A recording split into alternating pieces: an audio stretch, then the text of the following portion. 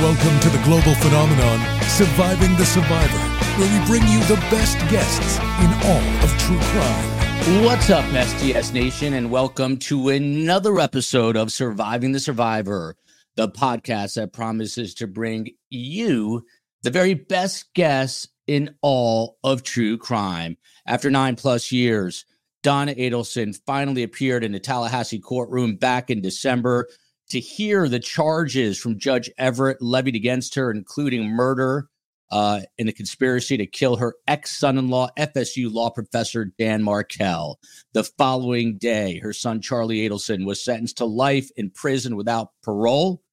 This Monday, Donna Adelson heads back to court as it appears she is desperate for her trial to begin. And tonight, we have the distinct pleasure and honor of being joined by her and Charlie Adelson's lead defense counsel, Daniel Rashbaum. Dan, how are you? Good. How are you doing? Good. Thank you for joining us. A couple of quick things I just want to point out. Number one, it's already getting some hate mail. Dan is an attorney. That is his job. That is his profession. We may not all like the clients he represents, but please be respectful, as I will be. I reached out to Ruth Markel, spoke with Phil and Shelley as well through her. And they are well aware that this interview is taking place tonight. It is important for me as a journalist and doing advocacy journalism to make sure that they were in the loop on this. Dan is unable to get into a lot of the details regarding Charlie Adelson because of the pending appeal. But that doesn't mean I'm not going to ask him a couple of things and he can tell me to buzz off, and I will be respectful of that. Otherwise, zero stipulations in place. Dan Rashbaum actually said to me, ask me whatever you want, take as much time as you need. So he's been really great in that regard. Like a debate, however, I'm going to ask Dan to try to answer the questions. Defense attorneys have a habit of talking in a reasonable amount of time. And that's because I've got a lot of questions and a lot of ground I want to cover. With that said, I do have a couple of Patreon member questions in here. And the COE is going to be all over this, so she will take some questions once we get into the swing of things from STS Nation.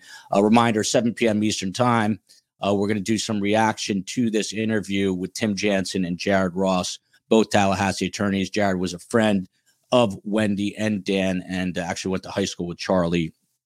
And a quick reminder for Patreon and YouTube members, Dateline watch party Friday night. The details, I have no idea. The COE will tell you.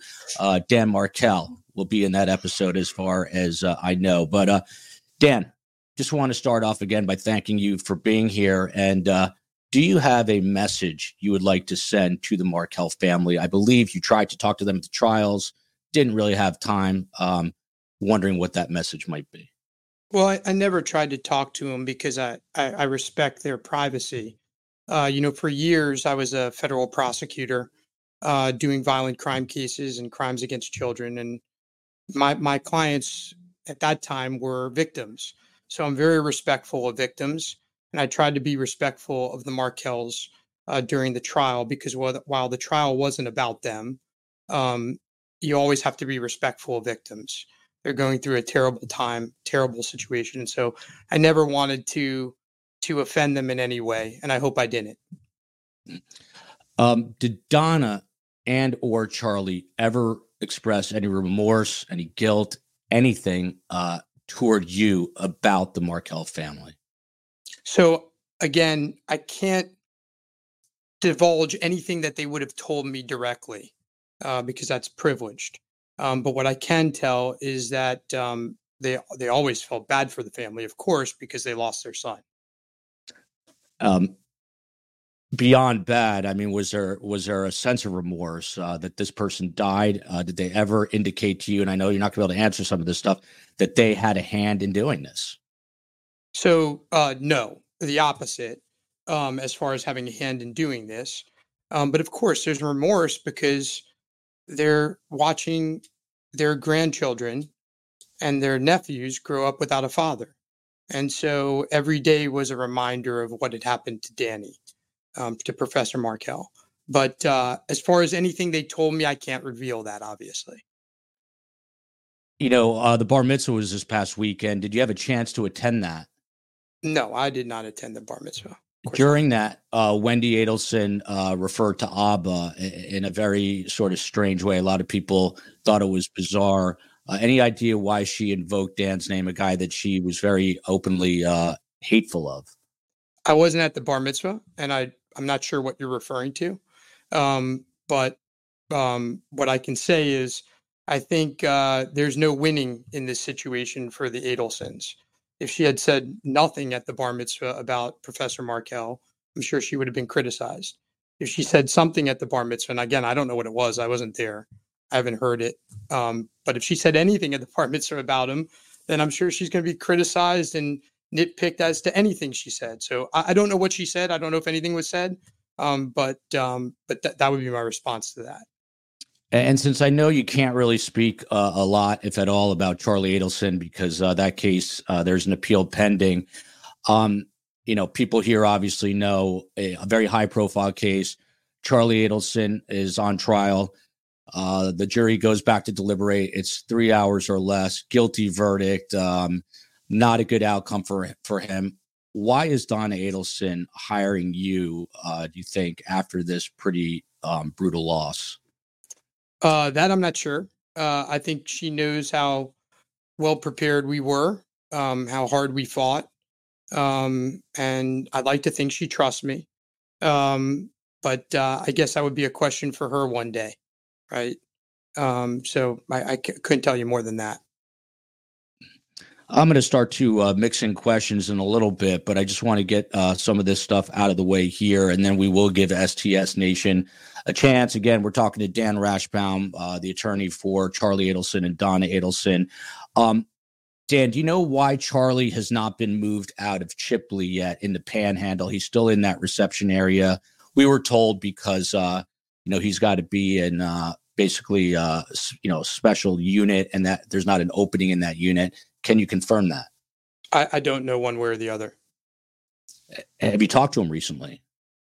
I've talked to him one time since he was moved. But again, he has another lawyer now who's handling his case, who I'm sure has talked to him several times. Who told Charlie? Do you have any idea about Donna's arrest? And do you know how he took that? I'm trying to think the timing. I'm sure I would have told Charlie about it because I think it happened before the sentencing. So I'm sure I would have told him about that. I don't think he was overly surprised. He wasn't. I mean, was he upset? Was he remorseful about that? Did he indicate any sort of guilt that maybe his actions had a part in her demise now and being behind bars? Again, without talking about specific conversations, what I can tell you is he was upset, obviously, that his mom had been arrested. Yes. Was he mad at himself, or was he mad at the Markels, or was he mad at the system? He didn't really indicate one or the other. He was just upset that his mom was going through this. Obviously, he knew what she was about to encounter, although I think what she encountered was a lot worse than what his situation was in the beginning. I mean, at any point during your working with him, did he ever tell you he felt bad about what happened? Of course. Of course. And at any point did he tell you he felt bad because he did it, or at least he organized this hit? No. He never told you that at any point, not in a weak moment of time or anything? No. Okay. Lee Dundee, how is Donna doing in jail? I think she's doing better now. She's in general population. We're able to work. She has clothes on. She's able to have a shower every day. She's able to brush her teeth every day. So I think she's doing a lot better than she was before.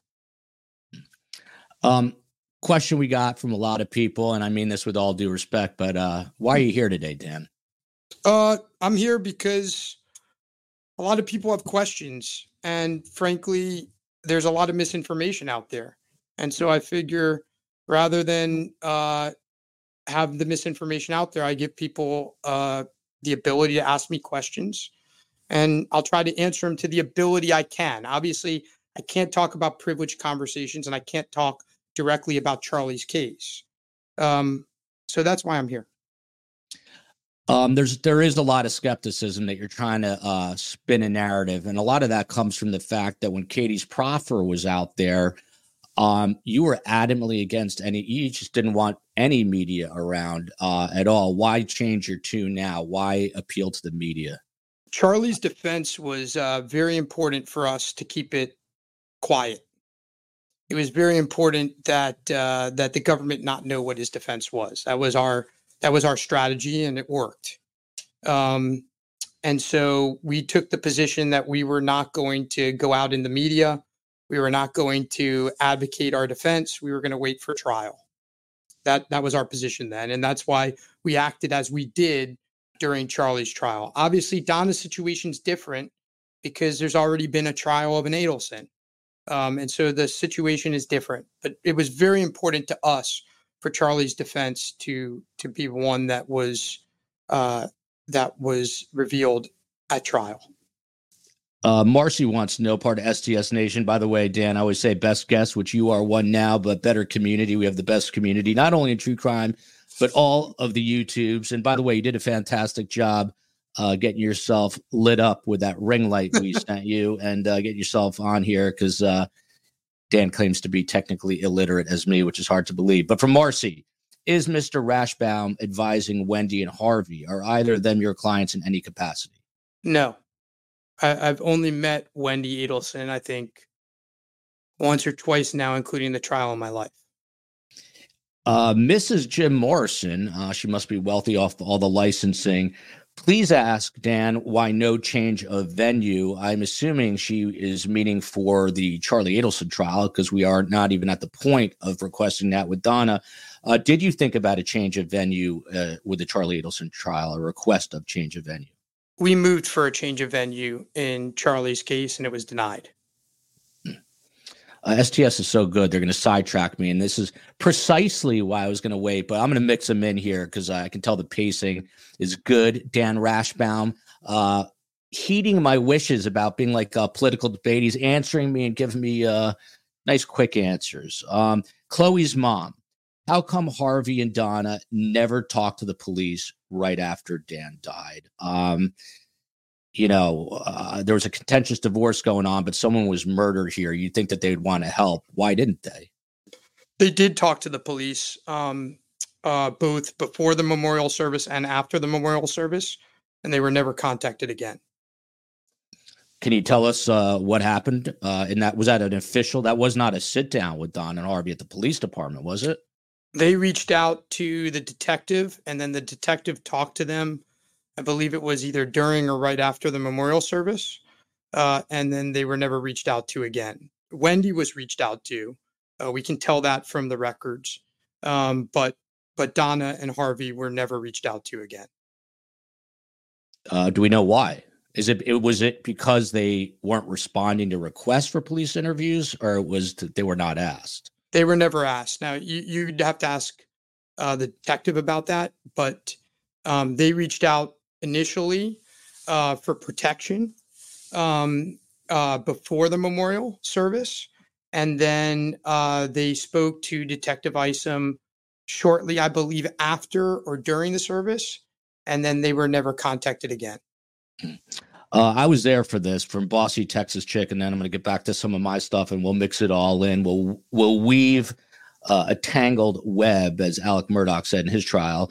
Rewatched your closing, Dan Rashbaum, in honor of your guest appearance today, and was wondering if you wish you hadn't said, "I hate when murderers come into this courtroom and lie." Do you think that hurt your case? Was that a misstep of a line in a closing argument? I don't remember saying it. I'm sure I did. I haven't watched my closing again, but no, I meant it. Katie Magbanoa, anyone who watched that trial and anyone who's seen her proffers knows she's a liar.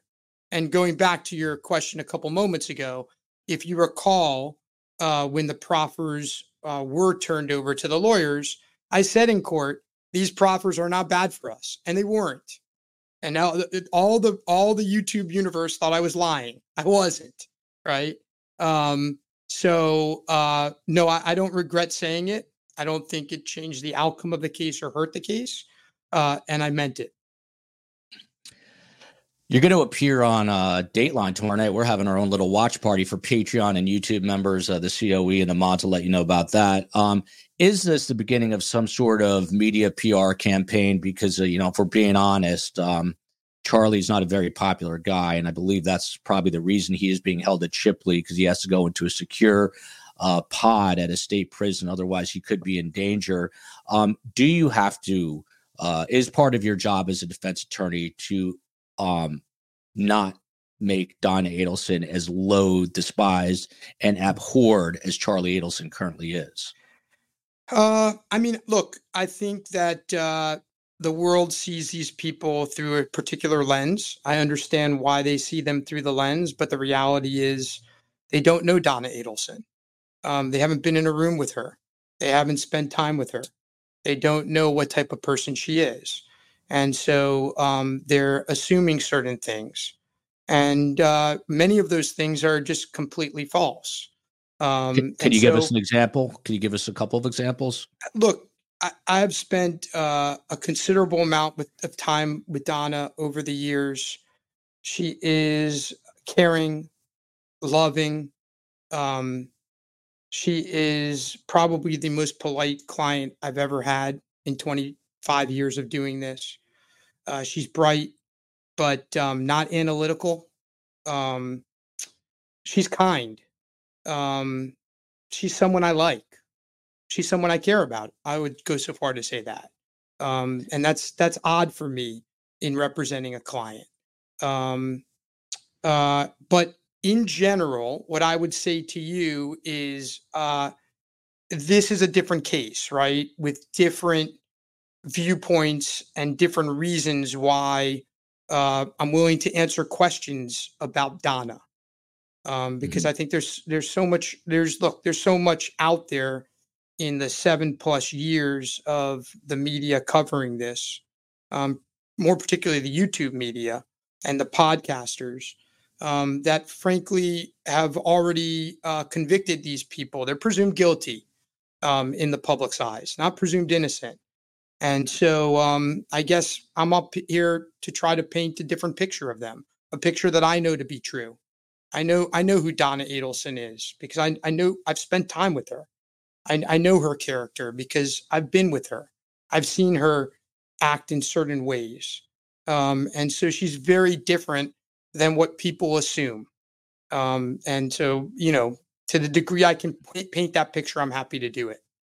I think I told you when you agreed to do this, it's going to be a lose-lose for both of us. People are still not going to like you, and they're probably not going to like me. They're going to say I didn't push, I didn't ask enough questions. But the one thing that remains true is I think I have integrity as a journalist, and I think that Dan has an ethical, job as a defense attorney. And it's true, if you find yourself, God forbid, in a situation where you need a criminal defense attorney, you're going to want someone like a Dan Rashbaum to represent Joel, you. I'm sorry to interrupt, but here's what I would say to that. It shouldn't be a lose-lose for either of us. And it's not for me because frankly, I'm just doing a job, right? A job that I care very deeply for. For 6 years, I was a federal prosecutor and I prosecuted cases as hard as I defend them now. The reality is Dan Markell believed in our system. Dan Markell believed in the rights of defendants. Dan Markell went around and talked about the importance of vigorous defense lawyers, right? And we honor his legacy when we defend people fully, right? The same way that I prosecuted people, I defend people. Okay? I try to do so in a professional manner, right? That's why you saw I got along with the prosecutors, right? I try to do it in a professional manner, but the way our system works is by both sides vigorously representing their clients, right?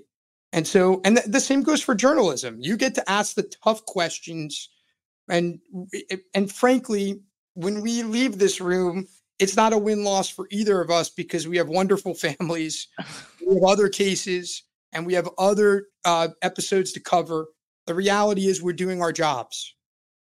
And that's a good outlook. The boss is here, the COE, who was telling Dan, move forward, move to the left, move to the right, put a little more light on your chin, put more light on your. She couldn't make me good looking. Yeah. When did you start representing Donna and Harvey? The COE wants to know. You seem to have, and this is just in our brief conversations, you do seem to have an affinity for Donna, like you really truly care about her. Is that from a client relationship, or did you know her prior to this? When did you all meet?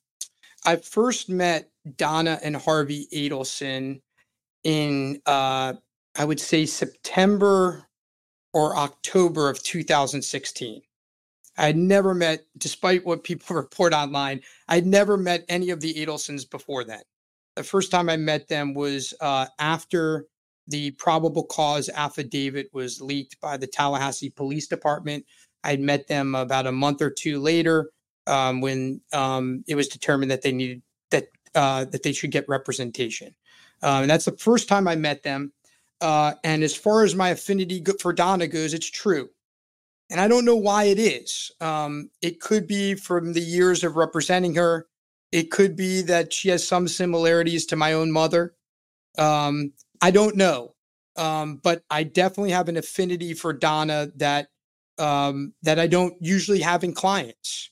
I care for her very much.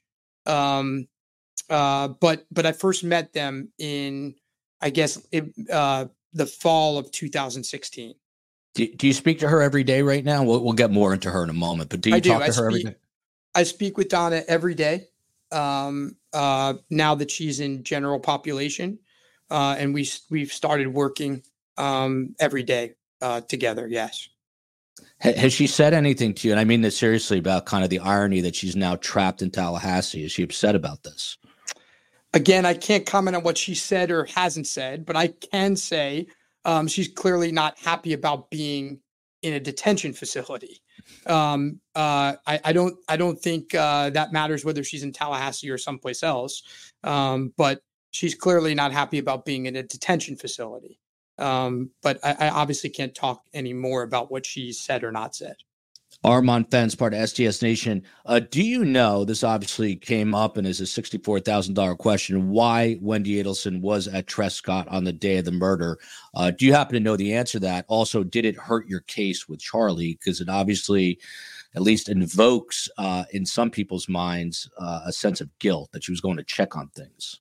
Yeah, I don't know whether it hurt the case. It should help the case, because if you look at the timing, it's clear that that Katie had already learned that the deed had been done well before Wendy gets there.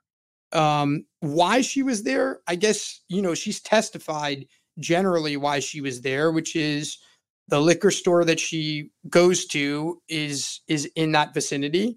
She drives through that way. And Jeff Lacoste, something that didn't come out at the trial, that's come out in depositions and probably would come out at the next trial if this came up, is Jeff Lacoste has testified that they would drive down that road all the time, that Wendy has a bad sense of direction, that she would kind of use where she used to live as a guiding post as to where she was going, and that they would drive down that road a lot of times out of the way to get to places. But I don't know personally, other than what she testified to in trial, why she was on that road. Did it hurt Charlie at trial? I'm not sure. I've always seen it as a good fact. If you look at it in a neutral perspective, at least a good fact for Wendy. But I'm not sure that it was either a good or a bad fact for Charlie. I will respectfully tell you, after looking at a map, that is not bad with directions. That's horrible, awful, or just utterly lost, because it's hard to end up there. Does Donna know? The only thing I'll say, Joel, is having been a person who used to prosecute murder for hires, two things about murder for hires is usually when you do a murder for hire, you do it because you don't want to be anywhere near the murder. So most people who do murder for hires, they don't then go down the road to, if they were going to do that, they do the murder for hire themselves, right? It's not consistent with a murder for hire. But again, I don't know why she was there. I know where she lives. I know where she was going. I know there was a more direct route. I can see that. But it doesn't make a lot of sense to me that she would go down the route to check on something that had she been part of, she would have already known about. I mean, they don't, it makes it does make sense if it was a murder for hire and she wanted to see if the job was done. But you're a defense attorney. We can argue that point back and forth. But Sandy Gonzalez, do you know how Charlie feels about? Are you speaking with Charlie often? First of all, I don't speak with Charlie at all. I'm not his lawyer right now. Okay. So do you have any idea, as the trial was winding up or during it, his feelings toward Katie? This is a question from Sandy Gonzalez. No, I don't. I don't know what his feelings were after. I know that he knew that he thought she was a liar during, but I don't know more than that. Does Donna Adelson know you're doing this interview right now, and how does she feel about it? Again, I can't tell you what we've discussed and what we haven't discussed, but I think you can rest assured that I keep my clients updated. I'll take that as a yes. By the way, that wasn't my question. It was from a Patreon member. I want to say KCL. So that was a kind of a funny question. Were you surprised, Jerry Michael here, at how quickly the jurors came to a verdict in your case with Charlie? Me, not really. I wasn't that surprised personally, but it's irrelevant, but I wasn't that surprised. Alex Morris, I believe his real first name is Robert, if I'm right about that. He is a Tallahassee-based attorney. Did you hire him? Did Donna hire him? And why hire him? So Donna hired him. I'm not the client, but he's a terrific lawyer. I felt like he was someone that I could work real well with. And I think, Donna liked him, obviously. And I'm excited to work with him.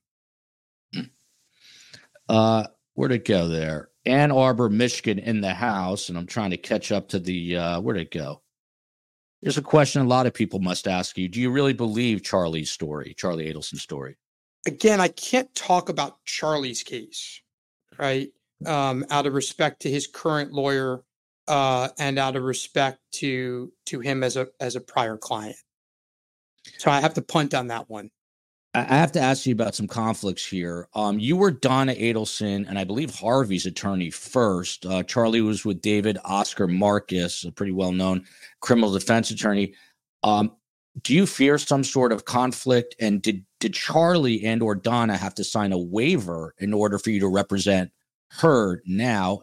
And did you ever stop representing her? So let me kind of take things in turn, if you don't mind. That was a lot of questions. Yeah. So I did originally represent Harvey and Donna in a joint representation for years. When Charlie was arrested, that representation changed, and there was a conflict, and it was a waivable conflict that was waived by all parties. Okay. At that point in time, I represented Charlie Adelson and did not represent Donna or Harvey Adelson. Donna and Harvey Adelson at that point in time got their own lawyer. Okay. Now, you asked whether there's a conflict now, and the answer is yes. There is a conflict. It is a waivable conflict. So with ethics lawyers and waivers by all the relevant parties, that conflict has been waived.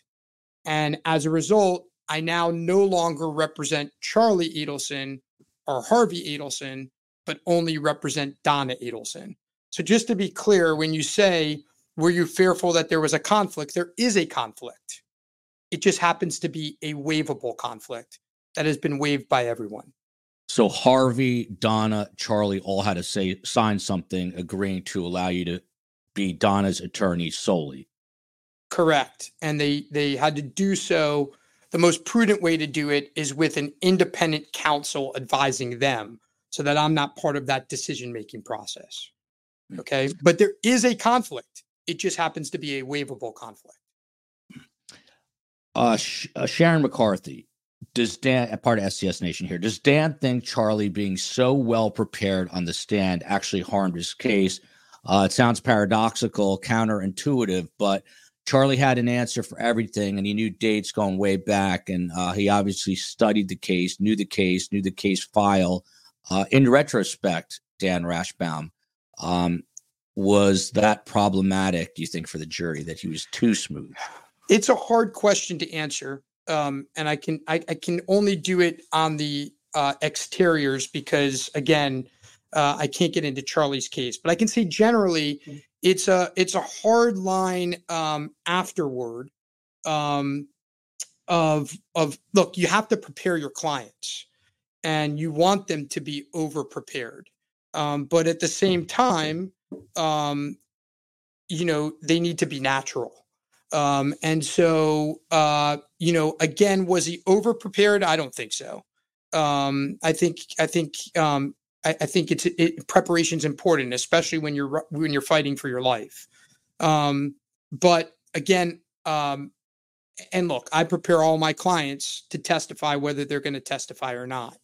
But the reality is, I have a hard time answering that question when I can't get into the details of Charlie's case.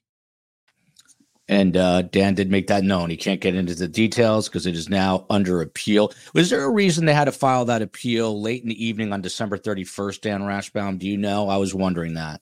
I don't know. I don't know when the deadline was. So I don't know if the deadline was January 1 or whether. I have no idea is the short answer, but he's got a very good appellate lawyer. By the way, I saw you without a beard in a photo. You look bar mitzvah age without the beard. So you should probably keep the beard. The beard goes in and out. It's just I'm too lazy to shave every day. So the beard goes in and out. Most of my friends tease me about the beard now. So, Bossy Texas chick. And these are great questions. Again, best guess, better community. Did you feel bad? Everyone talked about this moment, Dan, when you told Charlie enough. This was, I forget exactly where in the trial, but it was audible. Charlie was kind of badgering you, and you said enough.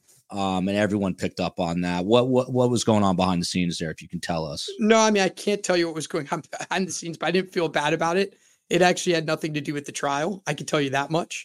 And it had actually nothing to do with the case. I can tell you that much.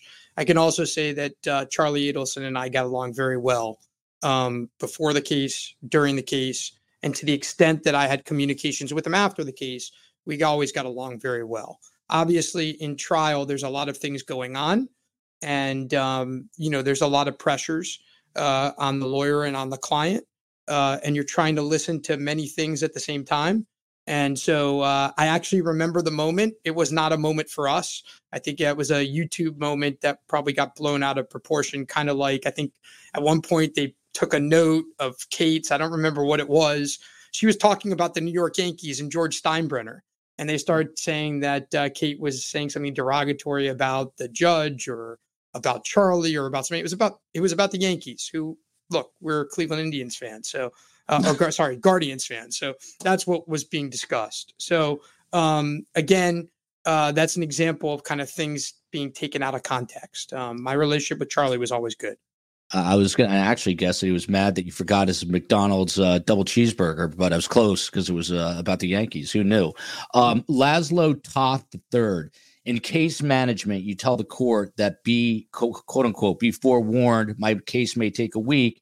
You only called 2 witnesses. Can you tell us why or what happened? There were only going to be 2 witnesses called.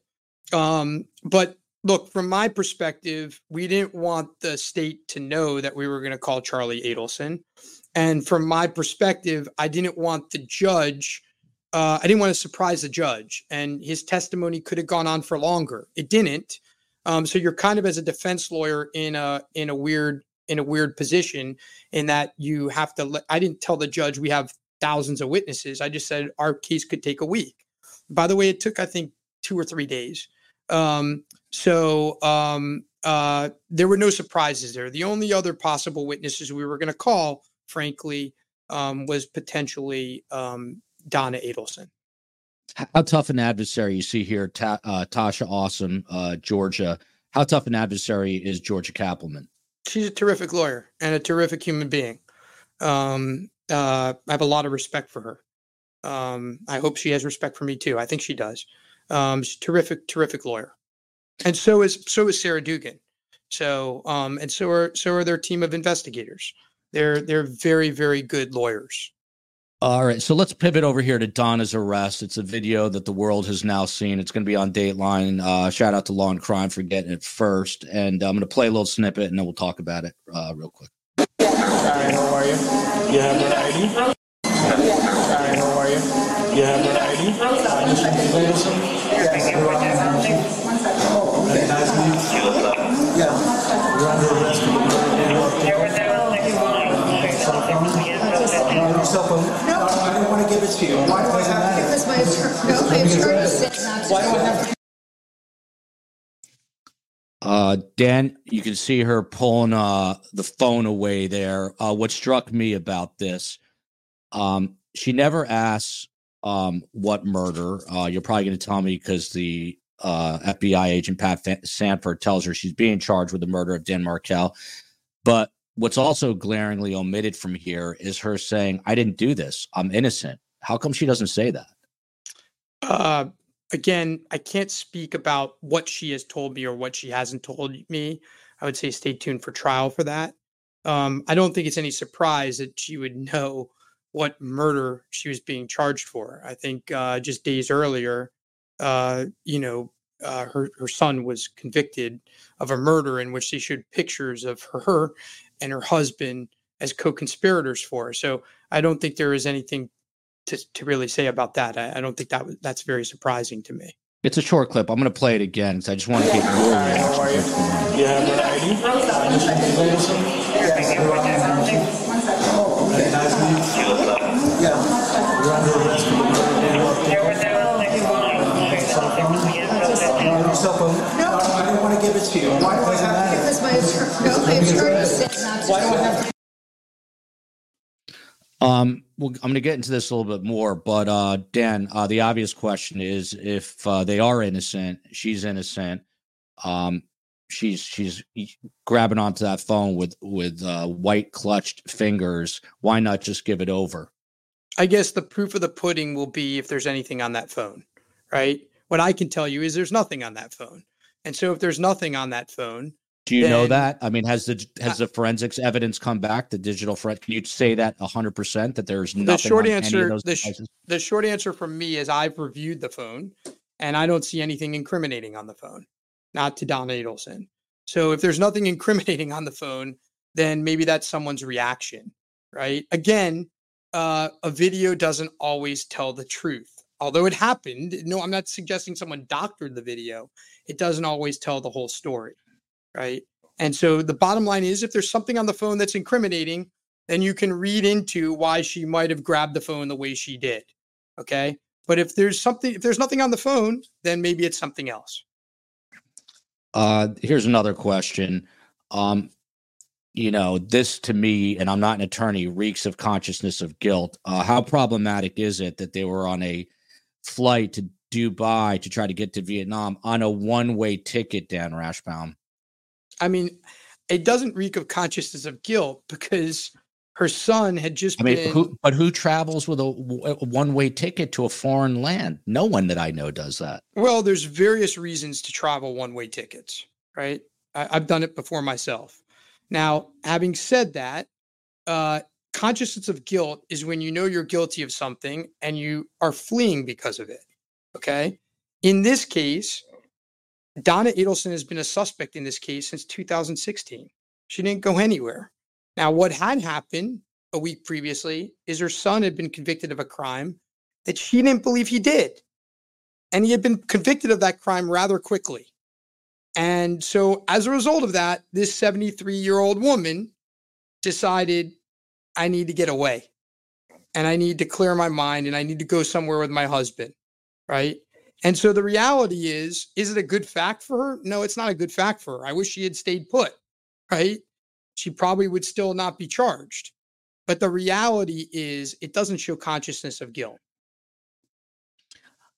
I'm going to beg to differ because I don't know anyone that I know of that has traveled halfway around the world with a one-way ticket that plans on coming back unless you're backpacking through Europe as a kid. But we'll circle back to that. So now you're obviously Donna's lawyer because all these waivers that we talked about previously. Can you tell us where you are in this case? There's a hearing Monday. Are you going to request a speedy trial? Well, we're still figuring things out. Again, I'm not her only lawyer. And while media has reported that I'm a lead lawyer, that I have local counsel, that's just not the case. Alex and I are co-counsel on the case. While I know the case, it's pretty well. It's a different case than Charlie's, and Alex obviously has to get up to speed. So while we hope the trial will happen sooner rather than later, we're talking about what we're going to be requesting on Monday. Bossy Texas chick again. I'm going to try to mix up. I didn't see it was her again, but is there any intention, can you tell us, to try to work out some plea agreement? Are you there yet? No, why would she plead to something she didn't do? So that's a definitive no. You plan to go. She and you plan to go to trial. Yes. And so just tell us, what should we expect? The hearing is Monday morning at 10:30. You've obviously got to fly up or drive to Tallahassee. What should we expect at this hearing on Monday? I'm not really sure. I mean, I think it'll be pretty short. It'll be some discussion, I'm sure, about discovery. There may be some discussion about scheduling, and there could be discussion about the waivers. Although I'm not sure that would happen at this hearing. But we'll deal with whatever the judge wants us to deal with. What's your ideal time frame for a trial date? If you could start this trial, if you had your druthers, and if Donna, more importantly, had her druthers, when would you start this?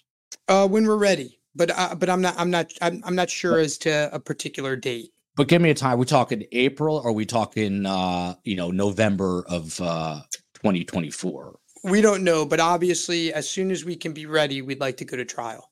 I mean, I've got to assume from what you're telling me, Donna is not too pleased being behind bars. Does she want to go to trial? Does she want to get out from behind those bars?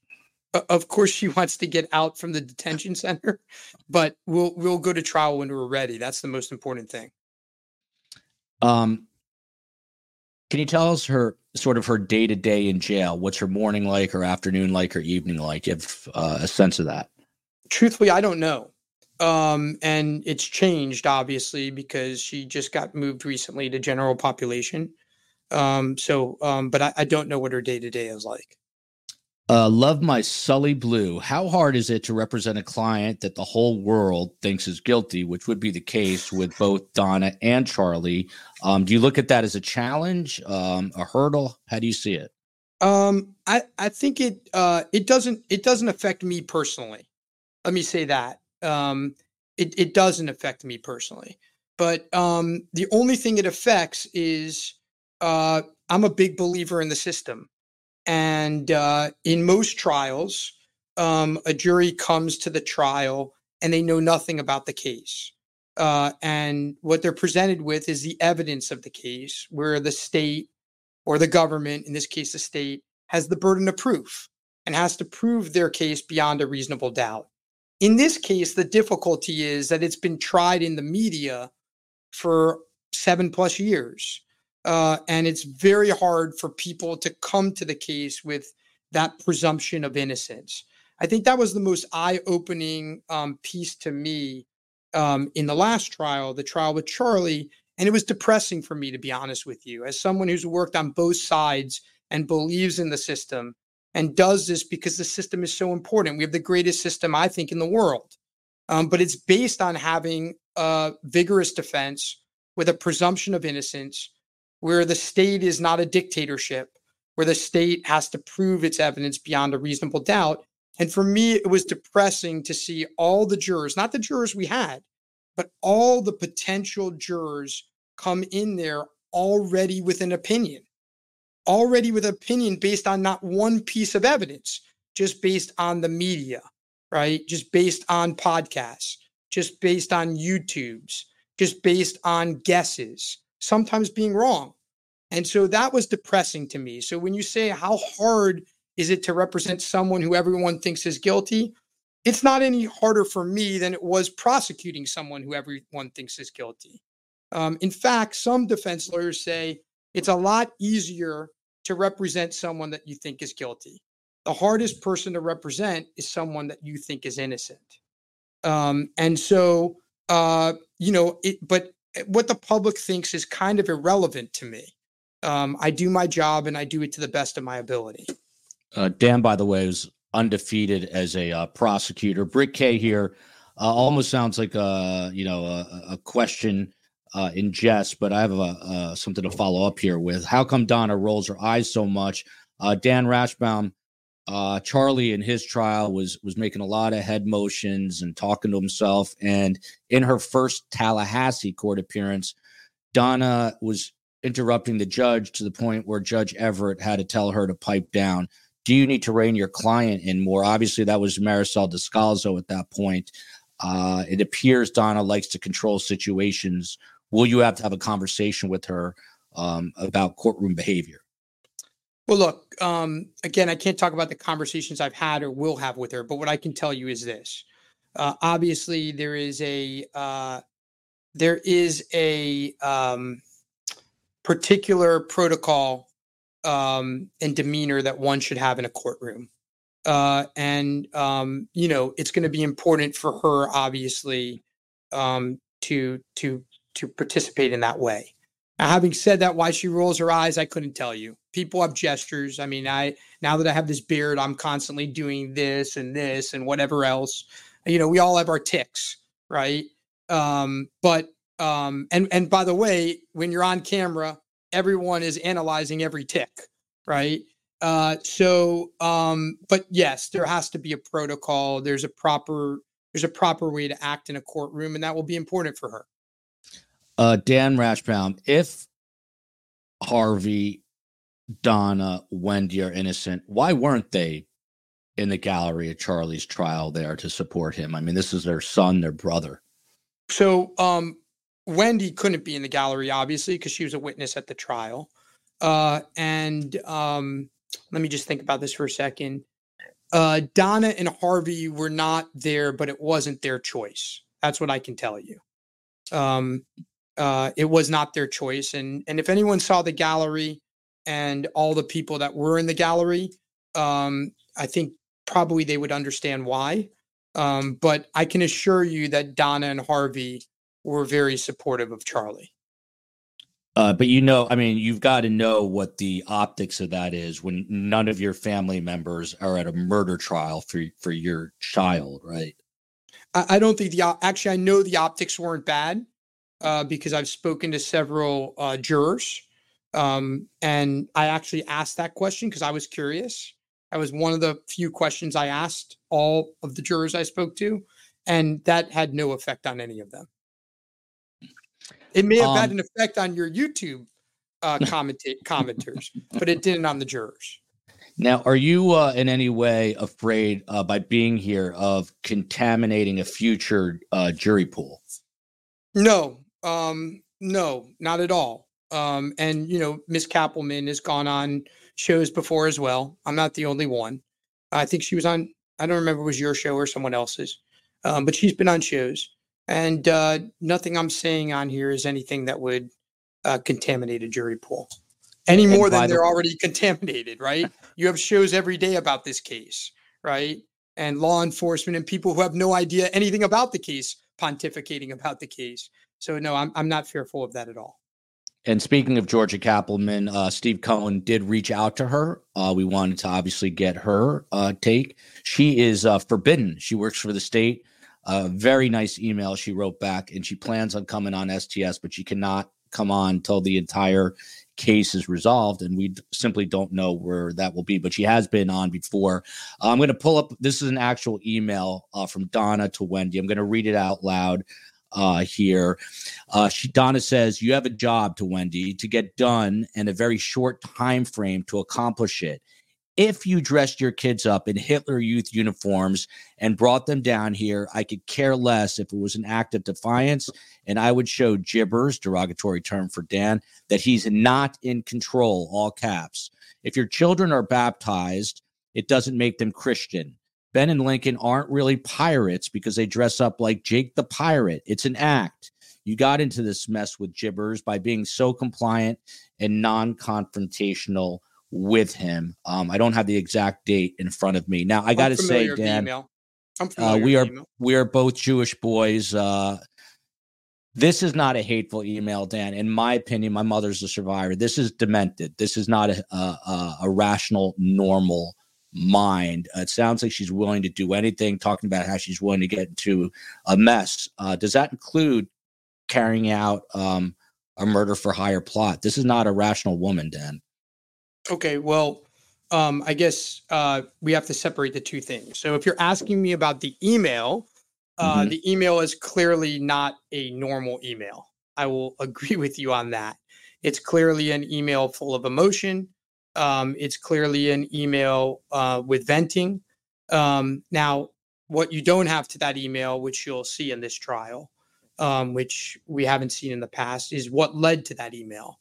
So you won't see the emails from Wendy or the discussions from Wendy, and you don't see the emails from Professor Markell. Okay. Now, having said that, I agree with you. This is not your normal email. Okay. Now, having said all of that, divorces are very emotional. People say things they don't mean to say. People push their buttons. Again,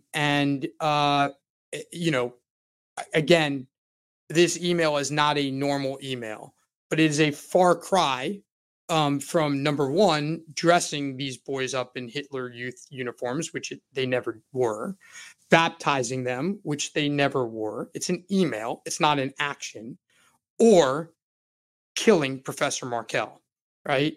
So again, is the email itself a rational act? It's an act of someone who's upset, clearly.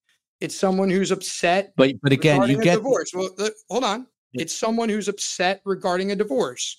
And I can show you multiple examples, maybe not with Hitler Youth, but multiple examples where people show emotions in the worst possible ways in a divorce case. And listen, I'm a criminal defense lawyer, okay? There's a reason why I'm not a family lawyer, because family law is the worst. You get emails like this. You get crazy emails like this that generally you don't get in a criminal defense case, right? It's because there is very little that brings out the emotions of people more than a vigorous divorce, a bad divorce.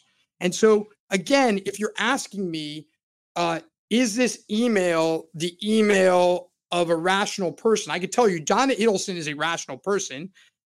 Is this an email that she wrote with a lot of emotion that I'm sure she wishes she didn't say the things she said? Of course, right? Was she really going to dress them up in Hitler Youth uniforms? Of course not. Does this email show that she wanted to kill Dan Markell? Of course not, right?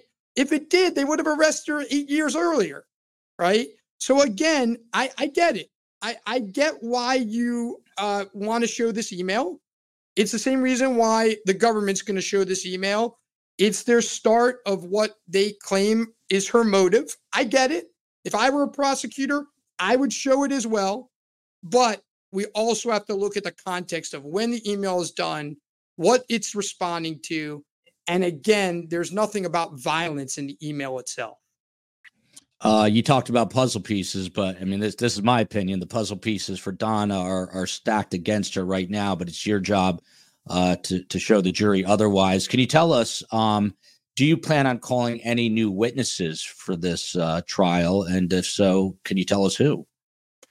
Can't tell you either of those answers. And I can't tell you that we know all the witnesses that we're going to call. We're just getting started. Can you tell us if it'll be more or less than with Charlie Adelson? Cannot tell you because I don't know. Moving back to this whole notion of Donna's arrest and fleeing, I just want to pick another quick soundbite here. This is Donna again, and it's a little tough to hear, but she's asking for air conditioning here. This is her arrest video.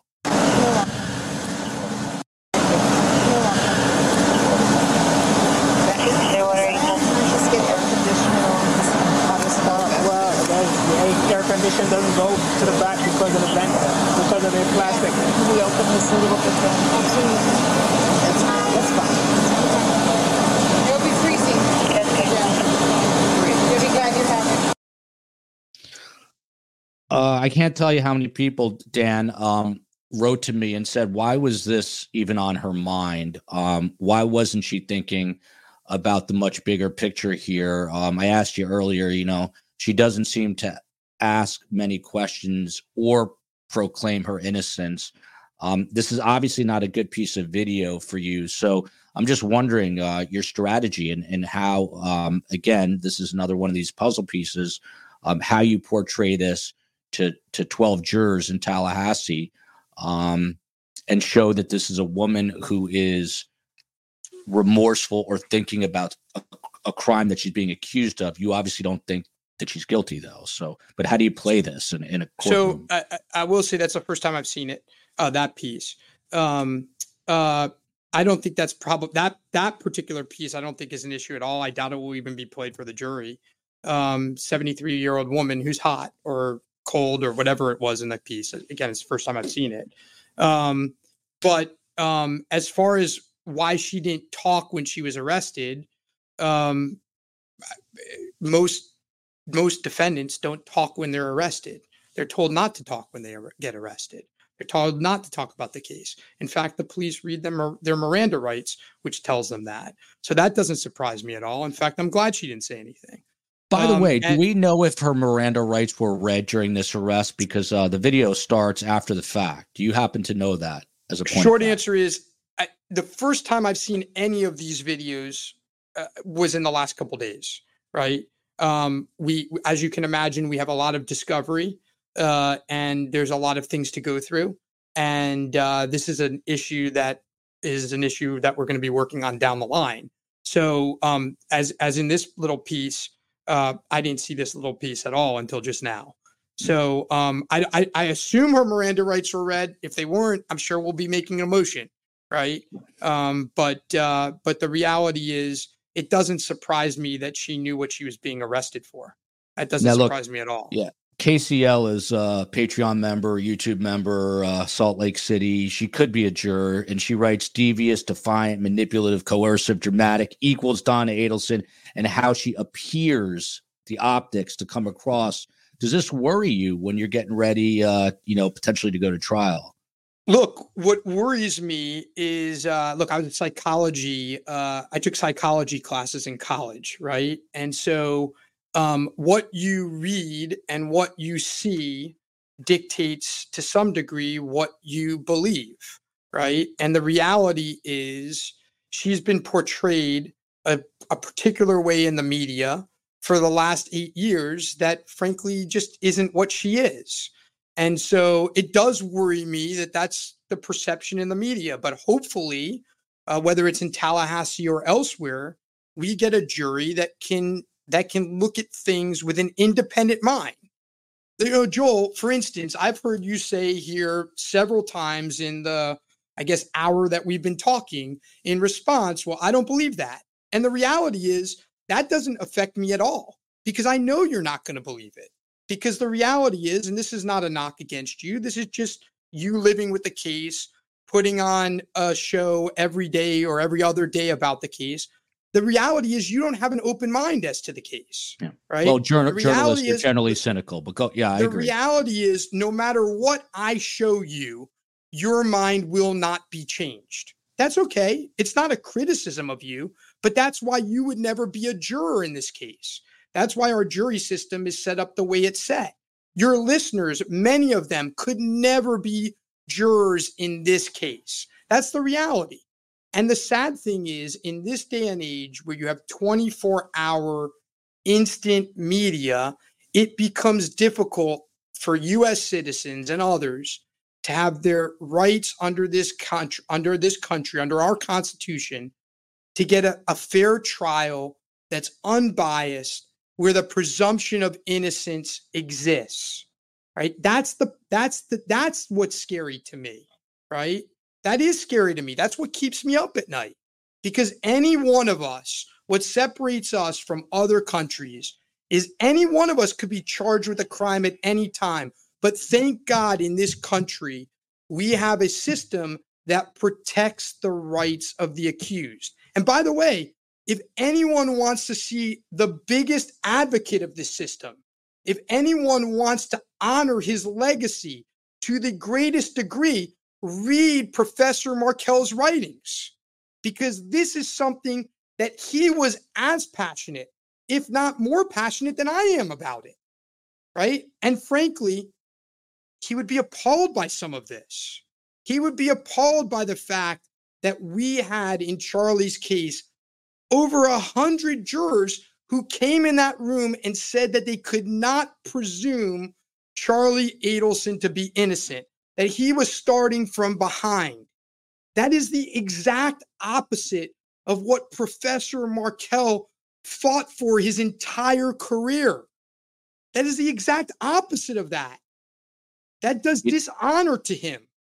And but so he'd also be appalled at a murder for hire on anyone. So for sure he would, as would we all.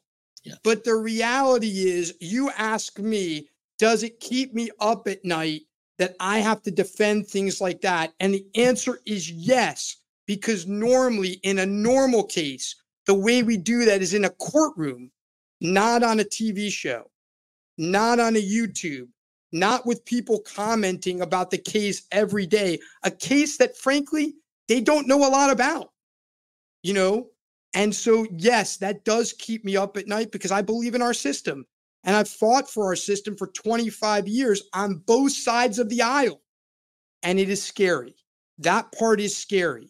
And I don't wish it upon anyone, because I have news for your whole STS community, which is whether you believe that Donna Adelson is innocent or not, there are people in this country every day who are accused with crimes that they did not do. And our system is based on being able to vigorously defend each and every one of them. That's why we live in this country. That's the beauty of our country. Dan, I hear that. An innocent person, if this was me and I was completely innocent and the FBI, Pat Sanford, asked for my phone, I would just hand it over. Why not just turn it over? Or even, as her attorney, why not go and give them the devices ahead of time before search warrants had to be executed? Well, first of all, they never asked for the devices before time. Why not turn yourself in? Since 2016, we've offered the state, we've said to the state repeatedly, if you want to arrest Donna Adelson, we'll drive her up to Tallahassee, we'll turn ourselves in. They never asked for that. So why not just give them the devices? They were never asked for. That's the first question. The second question regarding, well, why not give them the phone? Look, that will be discussed at a later point in time. But the reality is, we can all agree, if there's nothing on the phone, then there's nothing to hide. And what I'm telling you is there's nothing on the phone. I have to take your word for it, since I haven't seen that phone, but apparently you've seen what's on it. Can you say the same for the other cell phone and the other iPad, all the devices? Can you say the same for all of them? I know there's going to be nothing incriminating because Donna Adelson's innocent, but I've not seen what's on those devices yet. Here's a question everyone's wondering. Obviously, you also know this. You took some heat for bringing in high-powered Josh Dubin as a jury consultant. Are you going to be choosing the jury this time around? And I know you had told me in a conversation that we had leading up to this that you were actually present for jury selection and were even asking questions at Charlie's trial. A lot of people think that Dubin swept in, took a big fee and flew out. But what was the dynamic there? None of that's true. I mean, Josh is he's done this many times with many cases. And he didn't choose the jury. I didn't choose the jury. Charlie didn't choose the jury. We all chose the jury. I participated in jury selection. I didn't ask the voir dire questions of the ultimate voir dire panel, and that was done for strategic reasons. I've done that several times in trials that have been won, so it's not out of the norm for me. What we do in this case, we're still figuring that out. But the reality is there was nothing very exceptionally weird about what we did in that case. And again, there's misinformation that I didn't participate in jury selection. Of course I did. Just like there's misinformation that I don't know anything about Tallahassee and I'm a New Yorker. I'm born and raised in Florida. I've tried cases all over this state, and you can ask yourselves why people comment that I'm a New Yorker. Yes, I'm Jewish. Okay. But the reality is, I'm born and raised in Florida and have lived more than 3/4 of my life in the state of Florida. I've tried cases all over the state of Florida. And I know Tallahassee pretty darn well. Everyone wants to know what's in the cup, Dan Rashbaum. These are the important questions. It's, I think it's Coke Zero or Diet Pepsi. Some people were betting it could be a glass of red wine, but that's for later. No, I don't really drink alcohol. I'm going to play. This is a wiretap call. You're, I'm sure, familiar with this. Want to get your reaction to it. Let's listen, and questions will follow. After speaking to Dan this morning and knowing what they're thinking up there, and I don't know if we'll make it out in time. I really don't. Because Dan said, you might, or you might do all of this, get to the airport, and they'll stop. And that could happen. It could happen. I don't know, but it's worth a try. Let me set this up. So this is a wiretap between Donna and Charlie, which I should have set up earlier. And she's talking to Charlie. This is now after the conviction. I'm sorry, this is a jailhouse call after the conviction. And Donna invokes a name, and it is Dan. Let's listen one more time, then I'll ask Dan some questions. They're actually from Patreon member Bobby. So after speaking to Dan this morning and knowing what they're thinking up there, and I don't know if we'll make it out in time. I really don't. Because Dan said, you might, or you might do all of this, get to the airport, and they'll stop. And that could happen. It could happen. I don't know, but it's worth a try. Dan, I got to say, this doesn't look too good either, what they call a bad fact. From Patreon member Bobby, is it you that she is referring to? And did you have prior knowledge of her flight?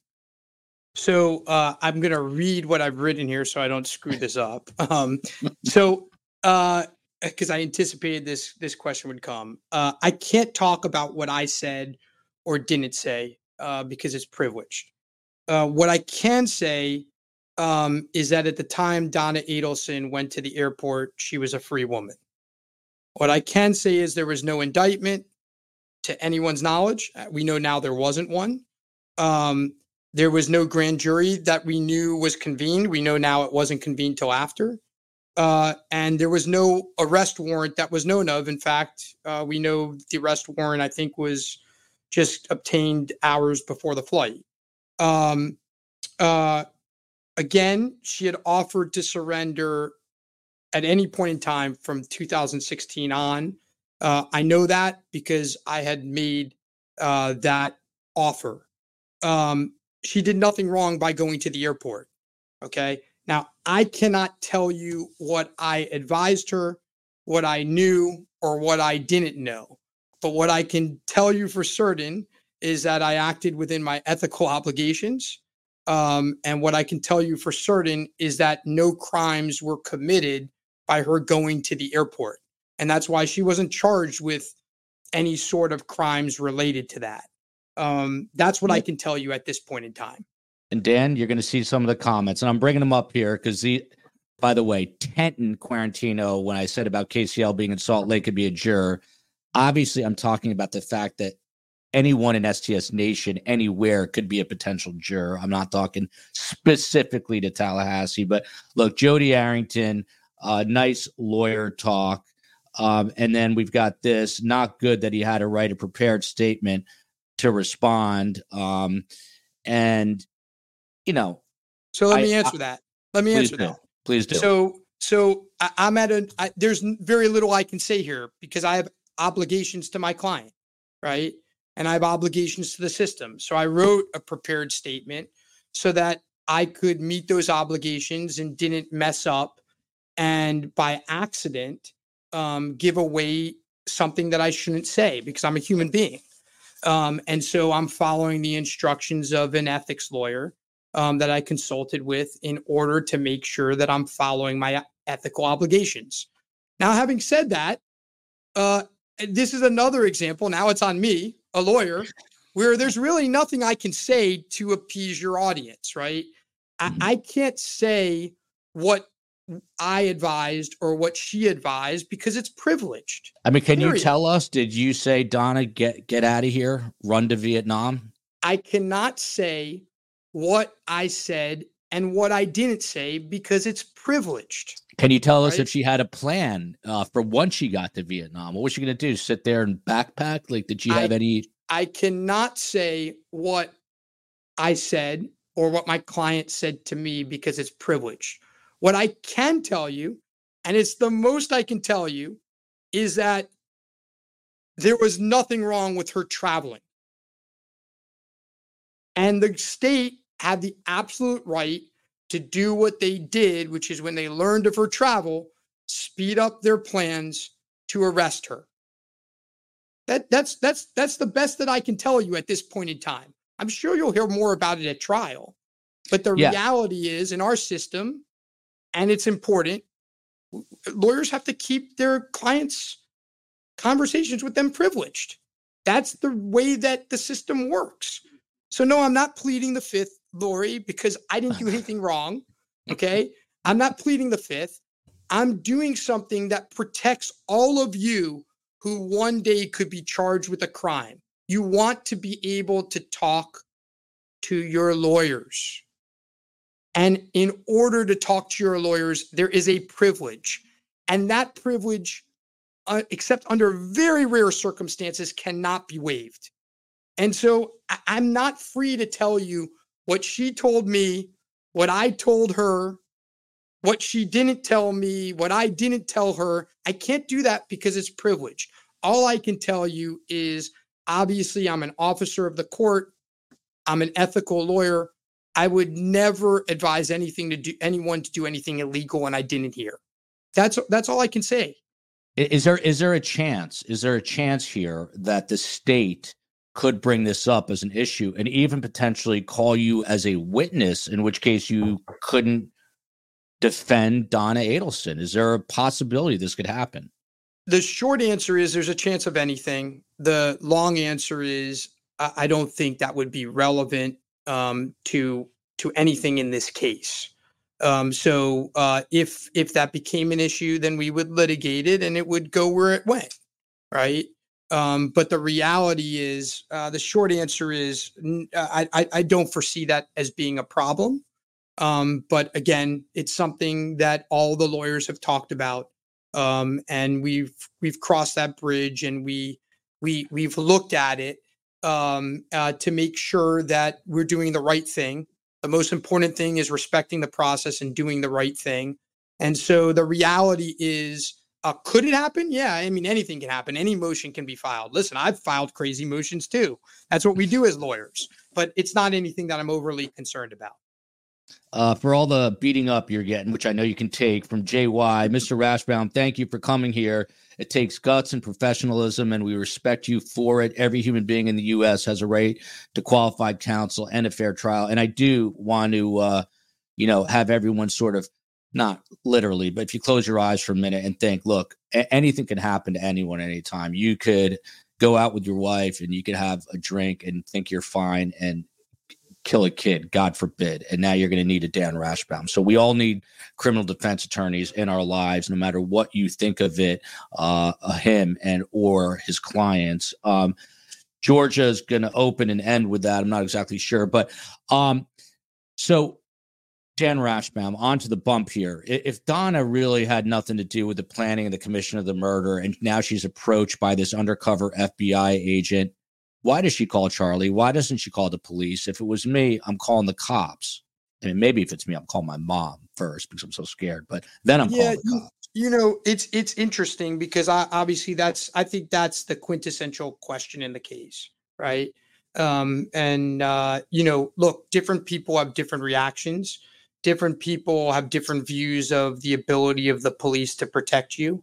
It's interesting, when I ask that question to people in my office, who are primarily middle-class white men and women, most of their reaction is they would call the police. They'd call the police immediately.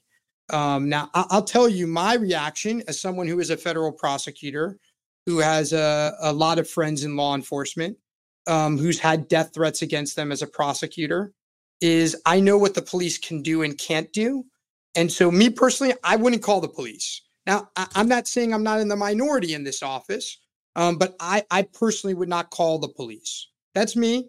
Look, there's a reason why Donna acted the way she did on the calls.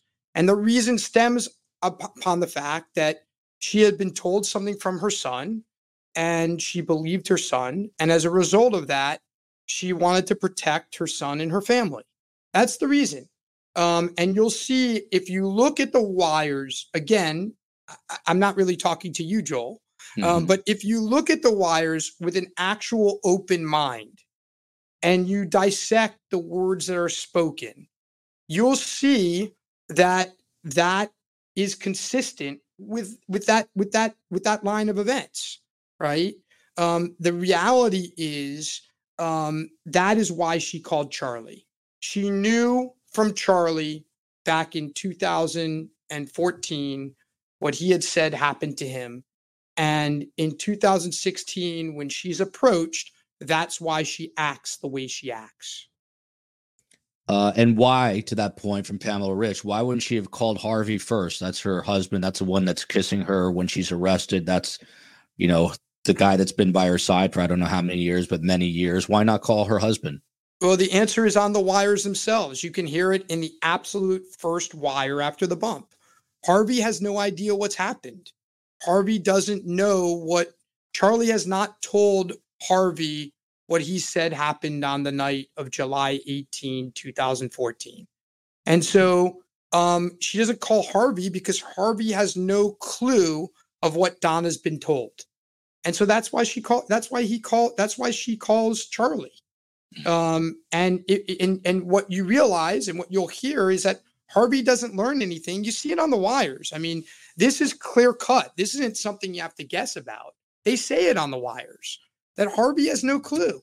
He doesn't learn about anything until that night. And then, of course, Harvey's meeting with Charlie the next day at Matsuri is after learning what he's learned the night before. Again, this is something that, is not really debatable. It's spoken on the wires. Now, of course, you have to actually listen to the wires. Yeah. Right? Well, yeah, I think that it's debatable. We're going to get there. Well, it's not debatable, though. They're talking about how Harvey doesn't know, and they're talking about how they have to meet the next day when Harvey's not there, right? And the reason why they need to talk the next day when Harvey's not there is because Harvey has no clue what the hell is going on. But there's an incredible air clear on the wire. Yeah, but what's also clear is that there's an incredible air of suspicion. I mean, nothing is talked about openly. I'm going to get to that in a second. But from Yala, that's for sure. I agree that, you know what, Joel, that is something you'll get me to agree about, right? Thank you. It is clear that how they are talking on the wires, they are not talking straightforward, right? They are suspicious about something. That is for sure clear. There's no debate on that. Okay. They're not talking. I'll be honest. They're not talking like normal people, right? They're talking as if they don't want to be heard. You'll have no debate from anyone on this side of the aisle about that. The question is why, right? And that's the question that, obviously you're going to hear at trial, what the state's version of the why is versus what Donna Adelson's version of the why is. And the jury will have to determine which version they believe. Yala says, is this the only interview Dan Rashbaum has given? He gave an interview, as far as I know, to Dateline that's going to air Friday night. And we're going to do a watch party, but hate to say it, STS is first with this one, as far as I know. And this is why we say best guest, better community. Come here for all your true crime watching. So the bump here, by the way, question from Amy, why were they hiding from Harvey? Well, what you heard in the trial we just did, and I think what you'll hear from Donna, is that Donna thought that if she told Harvey what had happened, what Charlie had told her had happened, that Harvey would go to the police and that it would be a fight between them to try to keep him from going to the police. And she was convinced that that was the wrong approach. And so that's why she never told Harvey. I'm going to pull up another piece of tape here. This is wiretaps. This is right after the now infamous bump. This is Charlie and Donna talking, and listening for yourselves, and then I'll have a couple of questions and a little more to go here with Dan Rashbaum, but we thank him for being here. Let's take a listen. No. Involve Wendy? No. So let me just talk to you later. And what is it? Is everyone's health okay? Yeah. All right. Does it involve me or other people? Well, probably both of us. So right there at the end, Charlie's asking, does that involve me or other people? It seems that they are, again, talking in code. Donna says, probably the both of us. Dan, you got to understand that this is not going to be perceived well by a jury, any which way you slice it. But what's your interpretation of this? I mean, it depends what jury you ask, right? So if it's surely not perceived well by you or the majority of your listeners, correct? But it absolutely makes sense based on what Donna Adelson was told happened. Donna Adelson was told on July 18th, Charlie was extorted. She was told that 2 months after Professor Markell was murdered. That's what she was told. Okay, she was told that Charlie was extorted. Now, Donna wasn't there on July 18th, okay? But that's what she was told by her son, that he was extorted. And sure enough, 2 years later, she is being extorted. That is clear. There is no debate about that. Now, it happens to be a police investigation, but she's not sure about that. The person on the street is extorting her. So when she says it's probably about the two of us, that's what she's talking about. She's trying to give him a clue as to what this is about. And that's why she answers that way, right? She answers that way because she had been told that Charlie was extorted, and now she is being extorted. And that's why she answers that way. Dan, the most important question comes from my mother. This is Carmela Waldman, sometimes co-host of Surviving the Survivor, simply known like there's Oprah, there's Elvis, and then there's Carm. Some people just have one name. If the jury, Dan, did not buy the extortion defense for Charlie, will it buy it with Donna? My mother speaks 6 languages. English is not her first, but you get the idea. And by the way, do you have to stick to the same defense? It's not the same defense. It's an absolutely different defense. Donna Adelson wasn't extorted in 2014. It's a completely different defense. Now, whether the extortion happened or not, at least one jury determined that it didn't happen. But that's not what this case is about. Donna Adelson wasn't extorted. She was not extorted in 2014. That I can tell you for sure. Nor would she claim she was. So it is a completely different defense. Unlike Charlie's case, there will not be one witness at this trial who says that they did a murder with Donna Adelson. Now listen, I thought the witnesses who said that at Charlie's trial were not particularly believable. But the reality is, whether they were or weren't believable, there were people at Charlie's trial who said that. Not one of them can say the same thing about Donna Adelson. Not one. So they will have to take a leap based on, for instance, Joel, the emails that you showed earlier. The reality is there's not one witness that will come to this trial that says they did a murder with Donna Adelson. It doesn't exist. You guys have seen the 3 trials. It doesn't exist. Luis Rivera won't say it. Katie McBanner will, God knows what she'll say, but she hasn't said it in her 22 versions of the first trial, the second trial, the 3 proffers, or the many versions that were given at our trial. Well, Luis Rivera did say the lady, but he was referring to Wendy. And speaking of Wendy, this is from Kelly Visor here. Do you think Wendy's is next? Will she be arrested, in your opinion? I don't think, I mean, listen, I have no idea, right? That's the reality. I have no clue. On who won't be arrested, that's a decision for the state and the grand jury. But I have no idea, and I'm obviously focused on Donna Adelson's case, who has been arrested. What about Rob Adelson? Do you know, having sort of become friendly with Donna, what the story is there? Why did he leave? Basically, detach himself from this what appears to be a dysfunctional family. Look, I know. I don't know Rob. I don't know Rob.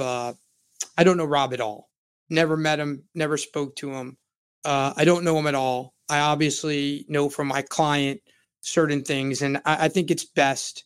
I look at Rob as a bit of a victim too. So I think it's best for me to stay away from that topic. I think it'd be inappropriate for me to talk about. Duly noted. This Joe Jackalone is just on my show, retired NYPD cold case sergeant. He's asking, what's the plan to make Donna more likable? You've got a big hill to climb right there. Yeah, I mean, look, the reality is I like her. That's the reality. So maybe it has to start through me. Again, she's become a character on YouTube episodes and otherwise, and the public thinks what the public thinks about her, right? But we can think of many examples of people who are unfairly portrayed in the media, right?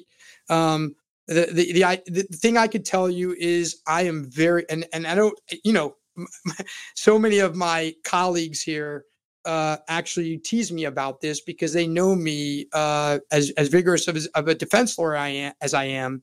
I don't usually become as emotionally involved as I am with Donna Adelson. And the reason being is because I am truly fond of her. And so, there's a reason for that. I think, and so I guess it starts with me to try to portray to the jury what the world has not seen of her so far. Again, to use your phrase, not mine, the puzzle pieces are not fitting together very nicely. One of them is, why did Donna pay Katie Magbanowa in consecutive checks, knowing that she wasn't doing any work for the Adelson Institute? That undoubtedly is going to come up from the state. Is there an answer to that? That's what she was told to do. And she thought that was protecting her but son. Dan, look, my mom just chimed in. She can't keep her hands off. This is a controlling mother, hands in on everything. You really think she didn't know?